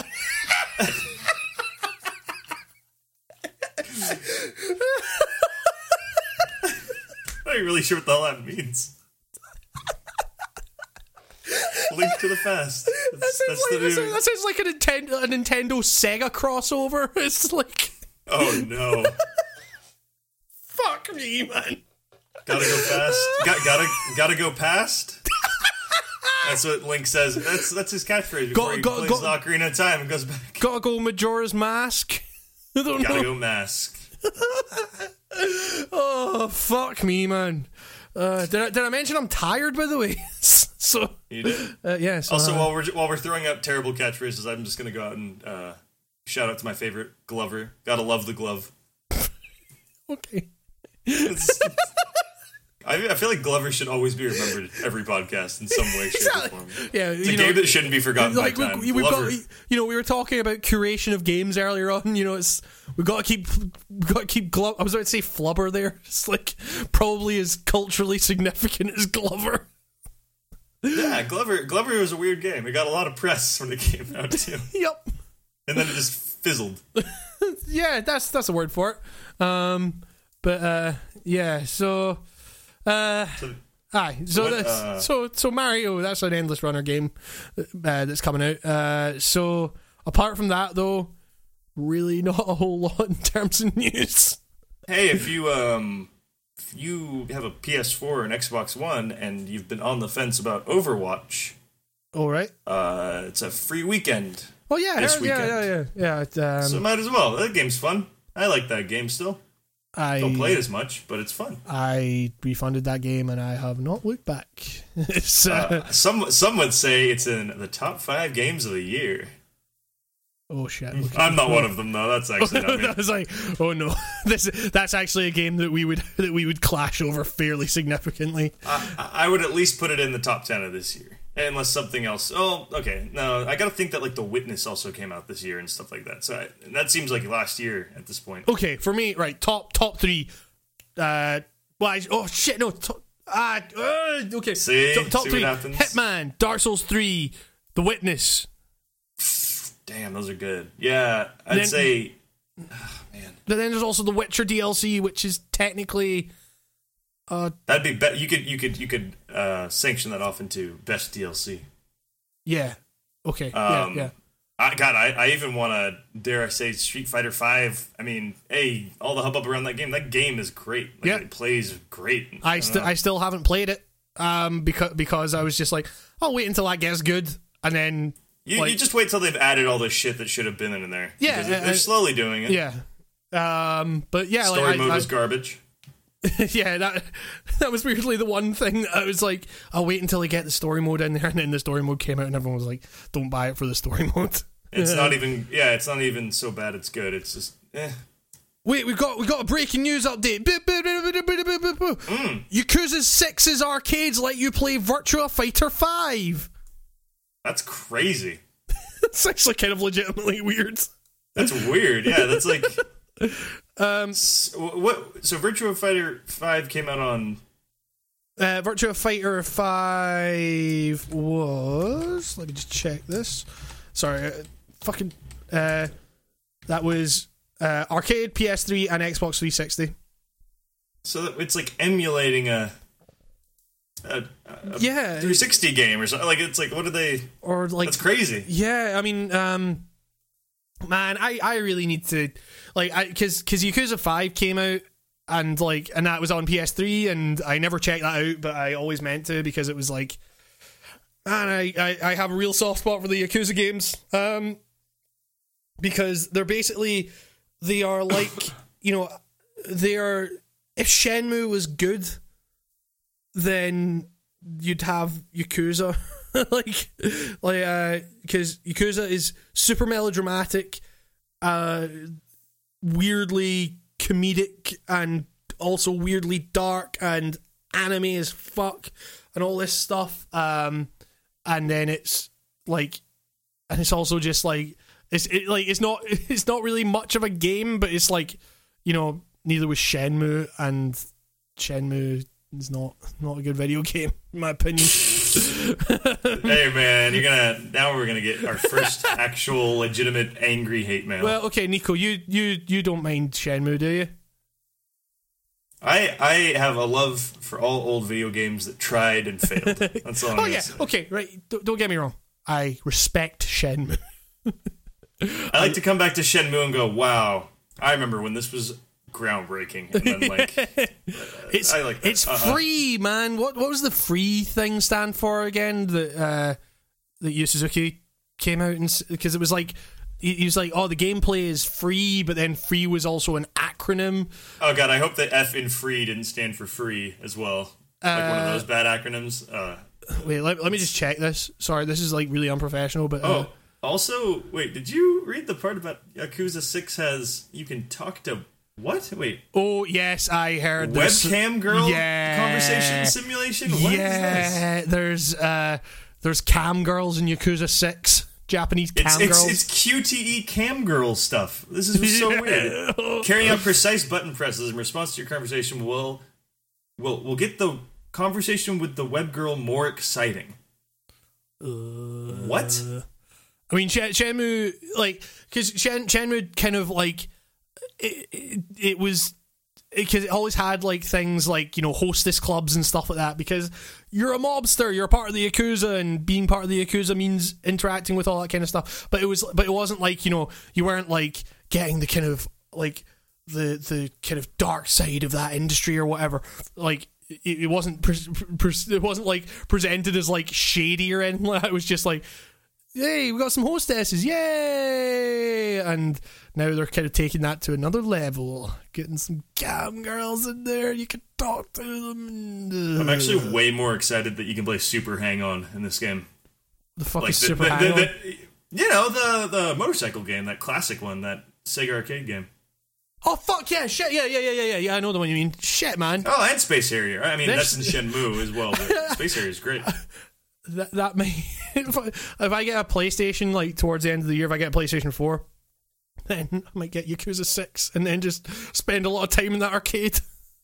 Yeah, I think I did that in I think that's what I do whenever I actually load up Shenmue all over again, is I just walk to that arcade. I use Shenmue as some like ridiculous way at emulation. Yeah, exactly. I have a PC right next to me that I could just emulate this on, but I play Shenmue so I can play Space Harrier. You're going to play an original Xbox game. I'm pretty sure I also have Space Harrier like on my 3DS. And so I was like, no, better dust off that Dreamcast and put in listen, like wait for the Dreamcast to do its thing. Sounds like a meat grinder when it starts up. Yep. By the way, I found out what the acronym FREE was in reference to Shenmue.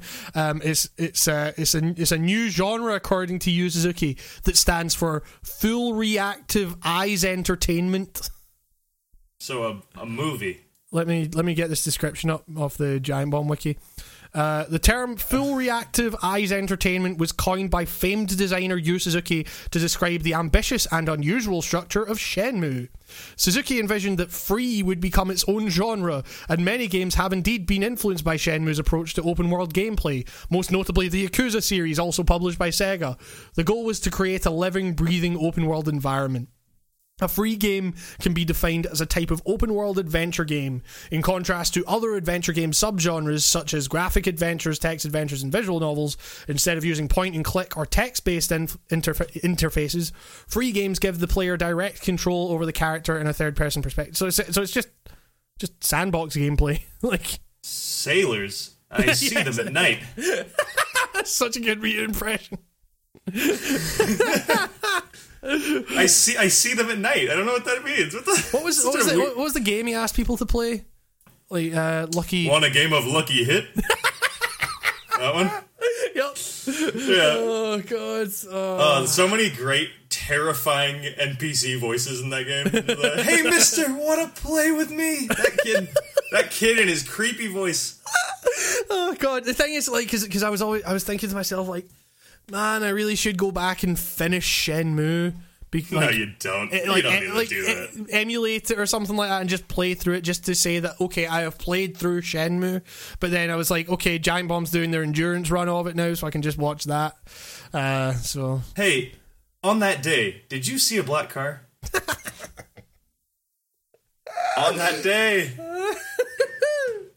Oh, fuck. So yeah, that's news. Hot Shenmue genre news. Okay, so Shenmugen is what we'll call it. I don't know. Shenmugen. Okay, so we've got its own name. We've got saltybet.com, which is just betting on games of Lucky Hit. Okay, so Twitch plays Shenmue would be something I'd like to see. That would be the fucking worst ever. It'd be a battle of half the chat just trying to make him stay in the arcade and half the chat trying to... Oh, but you have to go home. Don't you, like, fall asleep? You, like, fall on your ass if you stay out too late. Oh, God. Oh, maybe I should play that game again. I'm missing it now. Oh, man. Is there anything else that we should talk about? I don't really know. Not really. We're in that slump era of news. And I was just thinking, man, this industry fucking sucks. It does die down. Yeah, the summer. It's weird being on... Like, although, like, Madden's coming out, which, you know, is like... What? Do you care about Madden? No, but that's just the thing that suggests that all the games are going to come in our out. age range, actually... Okay, I'm not going to say in our age range, but who in our circle of people we know and play with video games who cares about Madden? Oh, God, yeah, it's... I mean, there's Call of Duty 4 remaster multiplayer footage. Yeah... Yep. I mean, I think we've already said we're going to play that. I mean, I'm going to get that. Sure, I'll play more Call of Duty 4. I'm going to request a press copy of Call of Duty. Which means that I will also be obliged to do a piece on Call of Duty, which I don't know how I'm going to do that, but like, just make it like just make it a really stupid like theory video. Like, is Captain Price really the villain? the villain? Wow, jeez. I'm tired. God, yeah. Just go full on fucking game theorist with it. Like, oh my god, the war might not be bad after all. Like, wait, is Private Soap actually 10 feet tall? We've applied real life math to where his gun sits. Yeah, it's just like, what? Oh, is Private Soap actually named after a bar of soap? Don't know. Design oversight or very, very cryptic clue that this game is actually about Cthulhu. Or it's just like, what? Oh god. Oh, there's a weird kind of cool thing. It's not really fucking newsworthy or anything, but Firewatch is coming to the Xbox One, but it's also coming with a Firewatch audio tour. Which is like the Valve stuff, what they did in Orange Box, like that. I guess kind of. Well, it's like so. It's going to be a game where you can just. It's going to be a mode where you can just explore the environments without like audio and like but like with commentary and stuff like that. Oh wait, no. So free. So they've got a free roam mode. So like people can just like explore the landscape. And apparently there's a few hidden secrets.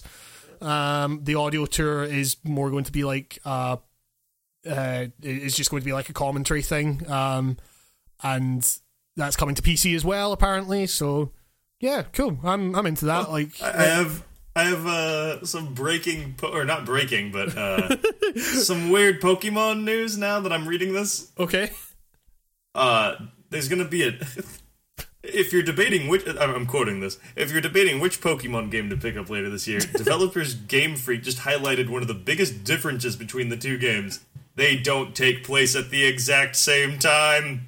Well, oh shit, yeah, I did actually see someone like mention something like that. Do I get sun if I want to play during the day, or do I want to get night if I play at night? Like, the fuck are you talking about? It says, as the trailer above shows, Sun and Moon are set 12 hours apart from each other. Fucking hell. Doesn't that mean nothing in Pokemon because they make you set the clock anyways in the game? Like, what? So. What? That is some like Hideo Kojima shit right there where, you know, like, take the thing out in the sun. Will this be the Bokdai 2 I always wanted? Yep. Solar power Pokemon game. I love it. Also, there is a new Pokemon called UB1. Oh shit, is that the one that like dresses up as a girl or whatever? It looks like a jellyfish woman thing. I don't even know what this is. It doesn't really have any facial features. It just kind of... Oh, Christ. This game is... I'm loving how just batshit crazy Pokemon Sun and Moon is looking.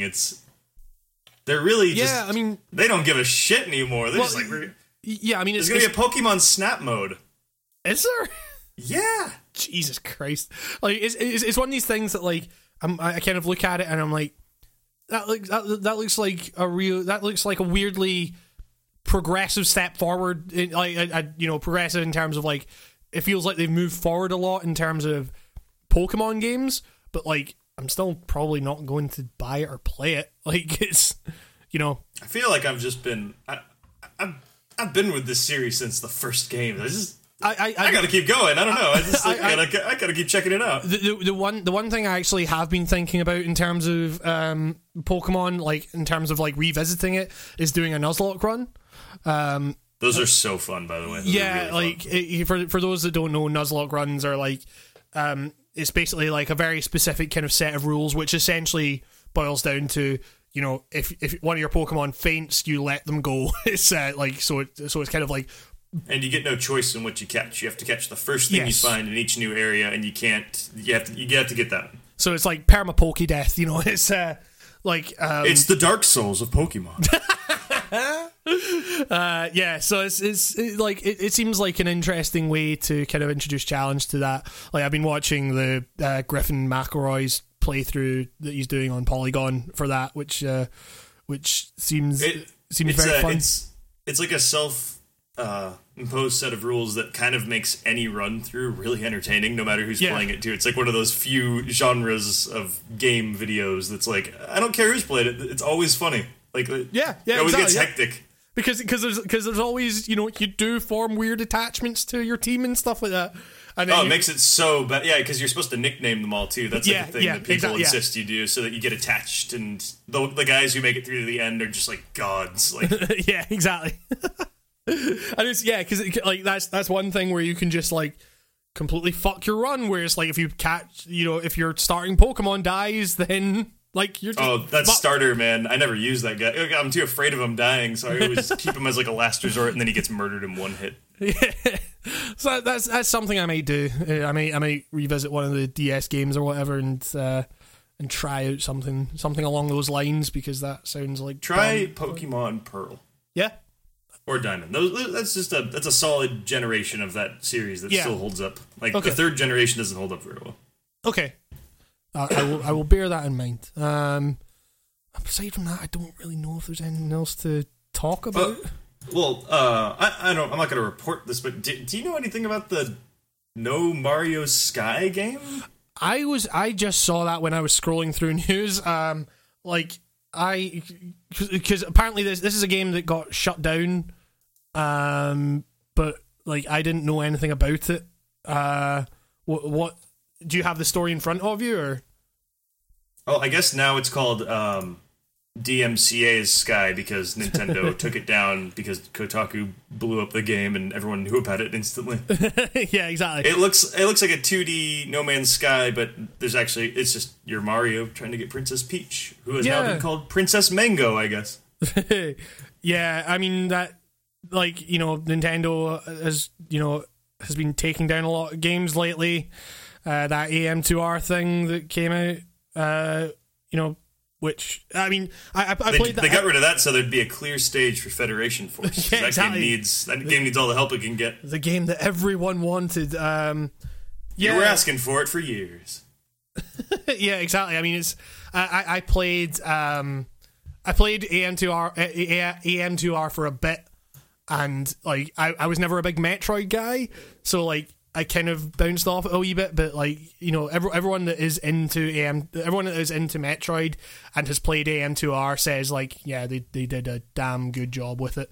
But yeah, it's like, man, Nintendo needs to learn that the internet remembers this shit. Like the internet, you know, just because you take down the official source of the file does not mean that those files are non-existent. I mean, I remember that you yourself actually like shared the files with me anyway for AM2R, like just so that there'd be. I hosted them up on Dropbox for like 24 hours, and it got like 250 downloads. Yeah, exactly. You know, and all I did was one Facebook post. Yeah, and it's, you know, it's there's nothing that like. There's nothing you can do to eliminate that stuff. All you do by taking it down is make people want it more because it creates an air of mystery about it. But yeah, I mean, there are legitimate business reasons why Nintendo did that.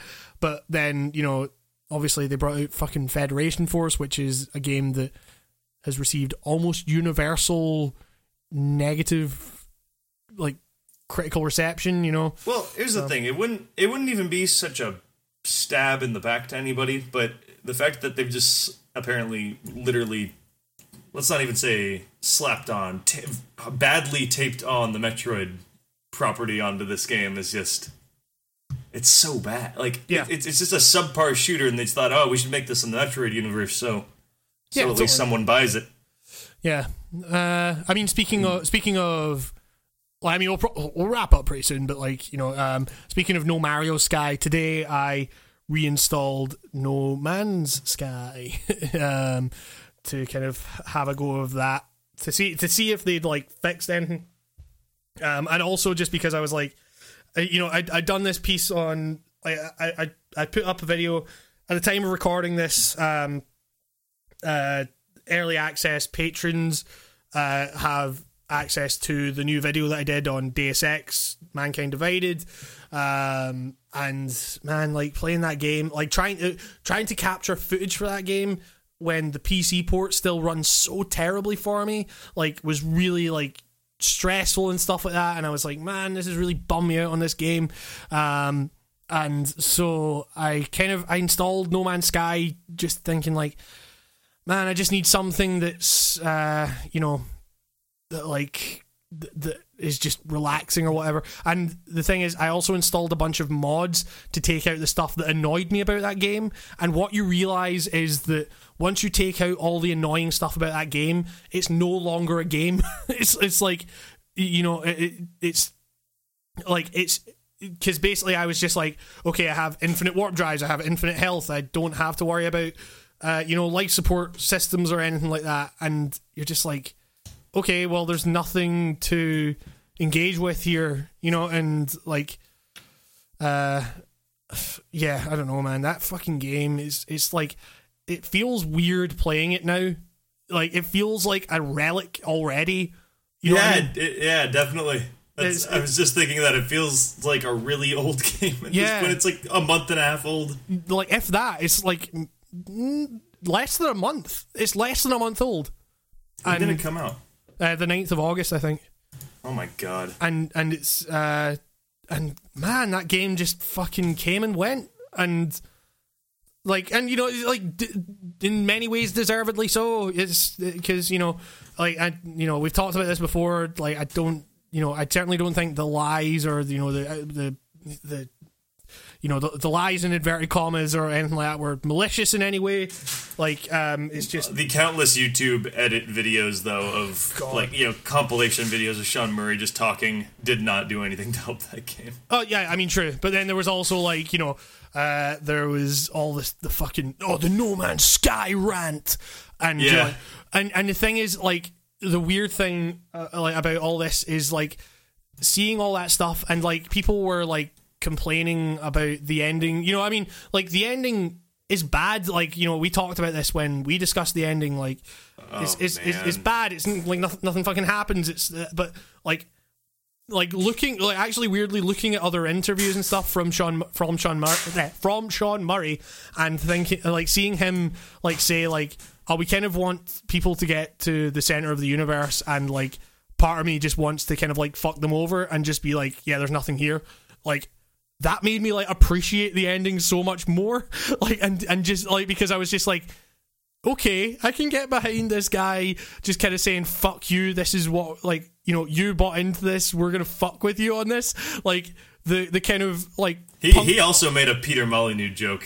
He did, at some point during the press run. He said it's gonna be Peter Molyneux walks out or something. He said that. Yeah, exactly, which is, like, partly hilarious and partly fucking tragic. But, yeah, it's, like, part of me, like, really appreciates that he actually just went with an ending of that game that is just nothing. Like, you know, just like, because it's worth it to see like all these fucking man babies like just being like, oh, the ending is a betrayal. Like, we spent all this time getting there and this is what you do to us. Like, I love the idea that fucking babies were led along and like they got to the end and they were like, they felt like they'd earned this thing and they were entitled to this ending, and then they just got fucking nothing. Like, I love that. Like, but I also thought they wanted this to be the last game they'd ever play, so why would they even care about the ending? Yeah, exactly. Yeah, it's really fucking dumb, man.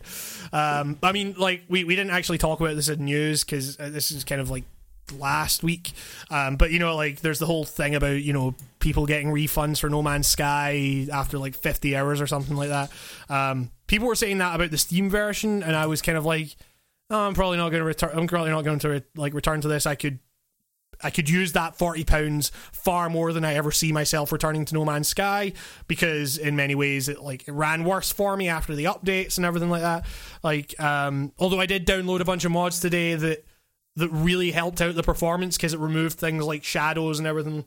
Like, made the game look better and run, like, look better on an aesthetic level and run better, like, just technically.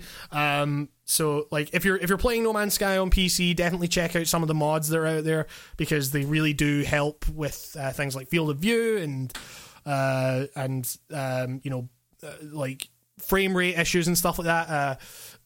But yeah, it's like, so I basically thought, like, okay, I'm going to try and return this, and then Steam was like, no, you can't return this, you've played over 2 hours. And I was kind of like, oh, everyone's saying that you can get returns on Steam regardless, and someone was like, oh, you need to email support, and so I emailed support, and they were like, no, you've played over 2 hours, like, and like, you know, it's like, you know, I totally get there's like something kind of shady about someone playing like 50 hours of a game and then like demanding a refund or whatever. Like, for me, I felt like I was kind of like, okay, I have this game, and in the state it's in, I can't really do much with it because it runs so terribly.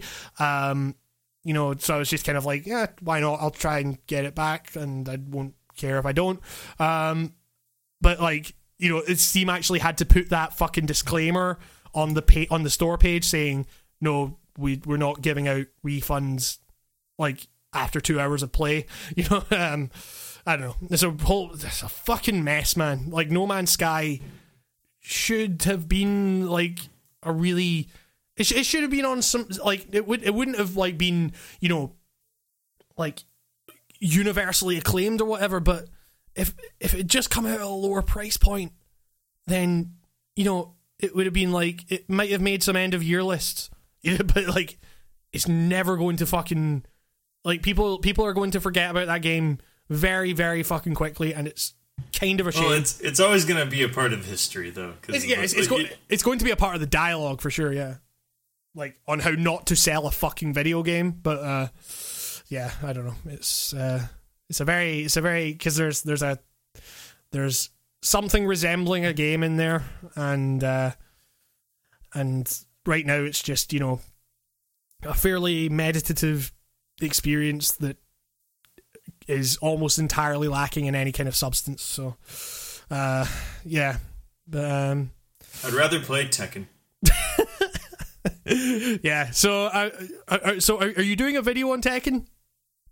Yes, I am. Okay. And it's mainly focusing on the FMVs and how not groundbreaking anymore they are. But also how still amazing they are, hopefully, because they're still amazing, Nico. It's about amazing, more like terrifying. Yeah. It's, oh God. I've been debating which FMVs to use, so I've been actually looking at watching a lot of Tekken FMVs. Yeah, so you've countless. Got so talk to me. Which ones are you going for? You've got the Yoshimitsu one from Tekken 1, obviously, with that kid. Yeah, the guy losing his shit over the pile of money that flies out. Yeah, that. Oh man. Still trying to figure out, like, I think Heihachi's ending from Tekken 2, where he throws Kazuya in the volcano, and he does that really weird smirk that like changes his whole face at the end. Yep. One of the King ones where like it's King, but there's a bunch of weird real life children running around him. Yeah, that was Tekken 2. Tekken 2, and I think Tekken 1 also did. Like, Tekken 2 is like a follow-up to, like, the Tekken 1, where, like, for some reason it's CGI, or terrible CGI. Yeah. King, and then literally, like Mortal Kombat, like, children cheering around him and hugging him. Yeah. That's such a weird fucking thing, that, like, that guy's narrative arc is that he's trying to fucking build an orphanage for kids. Builds an orphanage. Also, the King's storyline in Tekken is insane because it's like both of the Kings die at some point, and then they just replace him with another dude in a King mask. Yeah, like King is multiple fucking people, and then you've got and they all happen to be alcoholics. Yeah, it's like one of the prerequisites for being a king is that you have to have battled some alcohol dependency at some point in your life. You gotta love a trier. King's a trier. He's a trier. I'm also wondering if there's any Tekken 3s. I've been wondering about Tekken 3 ones, and they don't veer on creepy. They kind of veer on like, well, that was just silly. Like, yeah, exactly. Like, because the Law one's really silly. That's just one of my personal favorites. It's really great. The backflip mess up, and he just shrugs. Yeah, exactly. That's perfect comedy right there. What other ones are in that game? Brian Fury's is kind of ridiculous because he's just running around with a machine gun that's bigger than he is, laughing. I don't know, like, I'm trying to wait. Was that because the whole thing with Brian Fury is that he's got this fucking beef with Yoshimitsu for some reason? Everyone's got beef with Yoshimitsu. Yoshimitsu is like the thread that's always he's messing with everybody. Yeah, exactly. The big rat's got a beef with Yoshimitsu. Fuck, you got the big rat. Big Rat one is definitely on there. Yep. Big Rat gave me nightmares when I was a kid. yeah, same. Because it ends with that like really kind of like sound or whatever, and it's like it just ends with that exterior shot of the house. It's kind of quiet, and also the door flies open, and Yoshimitsu and Dr. B just running out. And then because like the sound goes and it's like like the way Yoshimitsu runs in that cutscene was always like really cool to me for some reason. That's great, yeah. Yeah, he runs like a crazy ninja man. Yeah, exactly. And the thing is, there's I think it's Tekken 5. Wait, let me look this up. Is that where he becomes a beetle man, or is it, like all of his outfits? And I played Tekken 4, and I forgot he's got a skull face in Tekken 4. Yeah, it's so. Yoshimitsu's ending. Yeah, Yoshimitsu's ending in Tekken 5 is basically is Brian Fury, like, he's like walking through flames with a fucking Gatling gun, and then he sees Yoshimitsu in the distance, and he starts firing this fucking Gatling gun at Yoshimitsu, and it's like fucking cool. It's framed really well. Like, Yoshimitsu's just like fucking bolting, and he goes into stealth mode or whatever, and then like Brian Fury's like looking around, and then just out of the sky a fucking spinning Yoshimitsu comes down and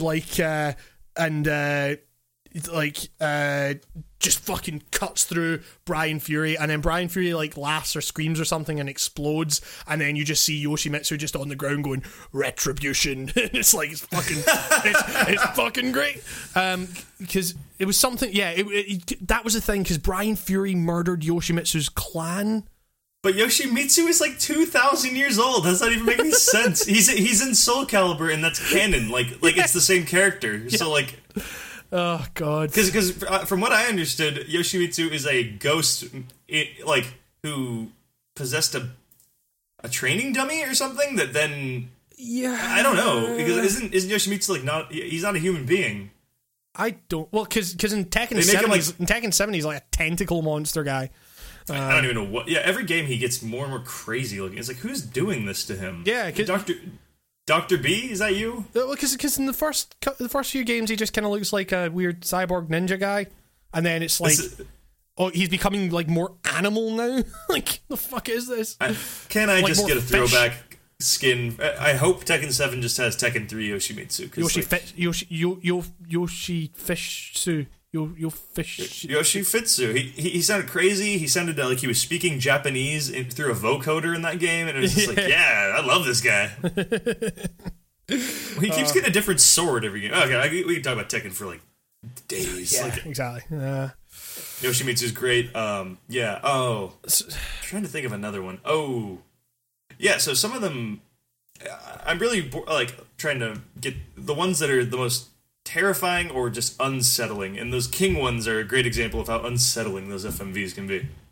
Yeah, gives you a really nasty, I don't even know, not even uncanny valley, just like, why are there Mortal Kombat children hugging this terrible lion man? Oh God, yeah. So when's that video coming, Nico? I don't say dates anymore. Oh God, yeah. Okay, well, for me anyway, like I say, there's the time of recording, the new video is up for early access patrons or whatever, and be considerate. Don't post the link anywhere, like it says whenever you. It's so funny. They like make you feel bad. I don't do that. I just like, I like the way YouTube prompt is so sassy though. It's like, well, it looks like you're watching a private video. Oh, you should probably not do that. Yeah, because like literally under every unlisted video it says, be considerate, don't share. And I'm like, I don't care if someone shares it. Like the way I see it, they paid to get early access to the episodes. Like, they can do whatever the fuck they want with it. But yeah, I don't know. It's so that the episode on Deus Ex will be coming out tomorrow, which will also probably be when this podcast comes out.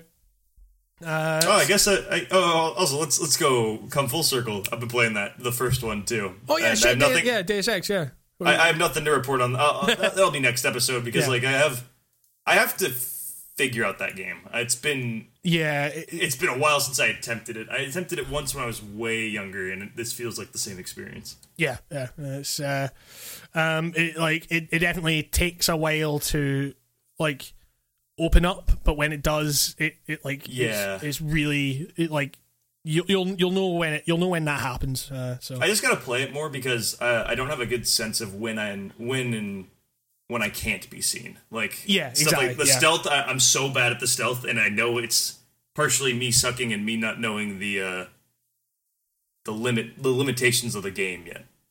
Yeah, I mean, it like the way. What you learn is that the systems in that game work entirely differently to modern stealth systems, and it's like it just takes learning, I guess. So, yeah, it's like the video I'm doing on Mankind Divided is focused on the narrative. There's no like spoilers or anything. It goes into a bit more detail on one particular side mission just to kind of exemplify the points I'm making. But like it doesn't like spoil the ending or anything like that, and it doesn't it's all tight. Isn't the ending Deus Ex 1? Wouldn't that be the ending because they're prequels, right?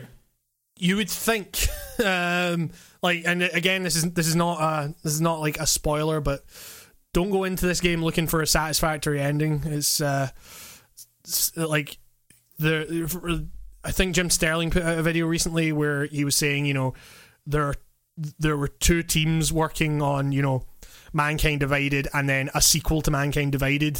Like, so it's, Oh man. Yeah, take that for what it's worth, I guess. So yeah, it's that ending, like, so essentially the video is like looking at the narrative. Like, I kind of thought I could do a gameplay video, but then it would just kind of be like, it's Human Revolution 2, I guess, but then I was like, okay, let's look at the narrative and like the ways in which the political themes it so wants to grasp onto and stuff, like never really amount to anything in the main story, but the side missions like more than remedy in a lot of ways, and like the side missions in that game are kind of bafflingly like positive compared to the main story, which is like legitimately garbage. So yeah, I don't know. It's that video will come out tomorrow, and hopefully you guys enjoy it and everything. So yeah, I guess that's all I really have to say about that. Is there anything else you'd like to add, Nico? Nah. PS4 Pro is coming out. I don't know. Yeah, the Pro's coming out. I'm watching a trailer right now for the Friday the 13th game. Yeah, the only reason I really I'm interested in that game is because Adam Sessler was like one of the main PR people behind it. Like, and when that Kickstarter was going, it was just like really weird to see him like freaking out so much about like, please support this, please, like thinking like, man, this guy used to be like, I still really respect that guy, and like it's always weird when games journalists get into PR for me, because it's like okay, like you're still doing like video content and stuff, and you're still speaking, and you're still like really charismatic and interesting to listen to, but it's like, I know that you have an agenda here. It's like, yeah, I don't know. It's so that Friday the 13th game, I haven't seen any footage of it, but I just watched a kill montage, and it looks like it needs some. It looks like the NPCs just need to not look like Tony Hawk characters. I don't know, like they look really generic. I mean, yeah. Best case scenario, this ends up being like a weird reskin of Hitman, but you're just a serial killer. Like that could be a game. That could be good. Yeah. So, yeah, I don't know. But anyways, that's all I got. Oh man, that was a good podcast. Like, it was a good kind of relax. Like, I was expecting this to be like a lot crazier, but it was fun. It was a nice podcast to ever since episode 10, we've been getting real soft. Yeah, exactly. We got to get back to our gritty roots. Gritty reboot of the Writing on Games cast, episode 13, lucky number 13. Once it cools down around here, I'll have a lot more energy too. It's still a little bit hot. It's a little bit toasty in America. So I don't know what the fuck I'm talking. It's toasty in America right now. Do you know where your kids are? Oh god. Oh man, I'm really tired. It's I'm really hungry. We're just a mess. Yeah. Next time we should try like sleeping and eating before the podcast. It'll be great. We should try like a health podcast next time. Try to work off some of this extra podcast weight. I don't even know what that means. Get some of the cast flab off. I don't know. Cast flab? Cast flab, I don't know. You just make that up? What the hell is that? World's heaviest podcast. I don't know. The Biggest Loser podcast? Whatever that shit is? Yeah, The Biggest Loser. Writing on The Biggest Loser. That's my new YouTube channel. Specifically, in-depth video essays on The Biggest Loser. I like it. And we'll stream us playing The Biggest Loser for the Wii later on tonight. Oh, and with that has been the Writing on The Biggest Loser cast. Thank you very much for listening. Like I say, I got a new video coming up. Nico, being the best YouTuber in the fucking game, has got loads of videos coming up. You won't believe the content. Quality over quantity. That's what I always say. The content, the links that you can fucking click. At the moment, there's one link you can click. That would be my old-ass playthrough of Hitman. It's fucking the best video on YouTube. It's bon appetit. It's fucking... Check out my cool sniper montage of me getting all the cool headshots. Yep, 360 no-scopes, MLG Pro Strats. So, if you guys want to know how to hack your iPhone to make it so it plays a Super Nintendo... Guys. Yeah, gotta go somewhere else because I don't know how to do that. Guys, I can turn my iPhone into a PS4 Pro. If you guys want to know how to customize and get some paint and paint a weed leaf on your PS3, come to my channel. I'll teach you how to do sweet decals. If you want to paint a red stripe can, you mean Nico. Oh, that's right. Red stripe is my favorite. That's all I got. That's listen to Dorje, and we'll see you next week. Oh, fucking hell, Dorje. Greetings. Oh no. Oh, fuck. If you haven't, don't watch any Dorje videos or Rob Chapman videos. They're just bad. We would like to dedicate this podcast to the late Rob Chapman. The late Rob Chapman. Fuck. Oh, I hope. Oh god, this has been the Rated On Games cast. Thank you very much for listening. We'll see you next week. Bye. See you later. Sayonara. How do you say bye in Japanese? Arigato? You just said it. Oh yeah, I did.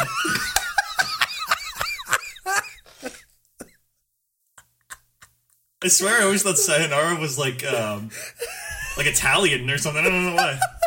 Hey, sayonara. Yeah, sayonara, like joik. Sayonara, mozzarella, same thing. All right.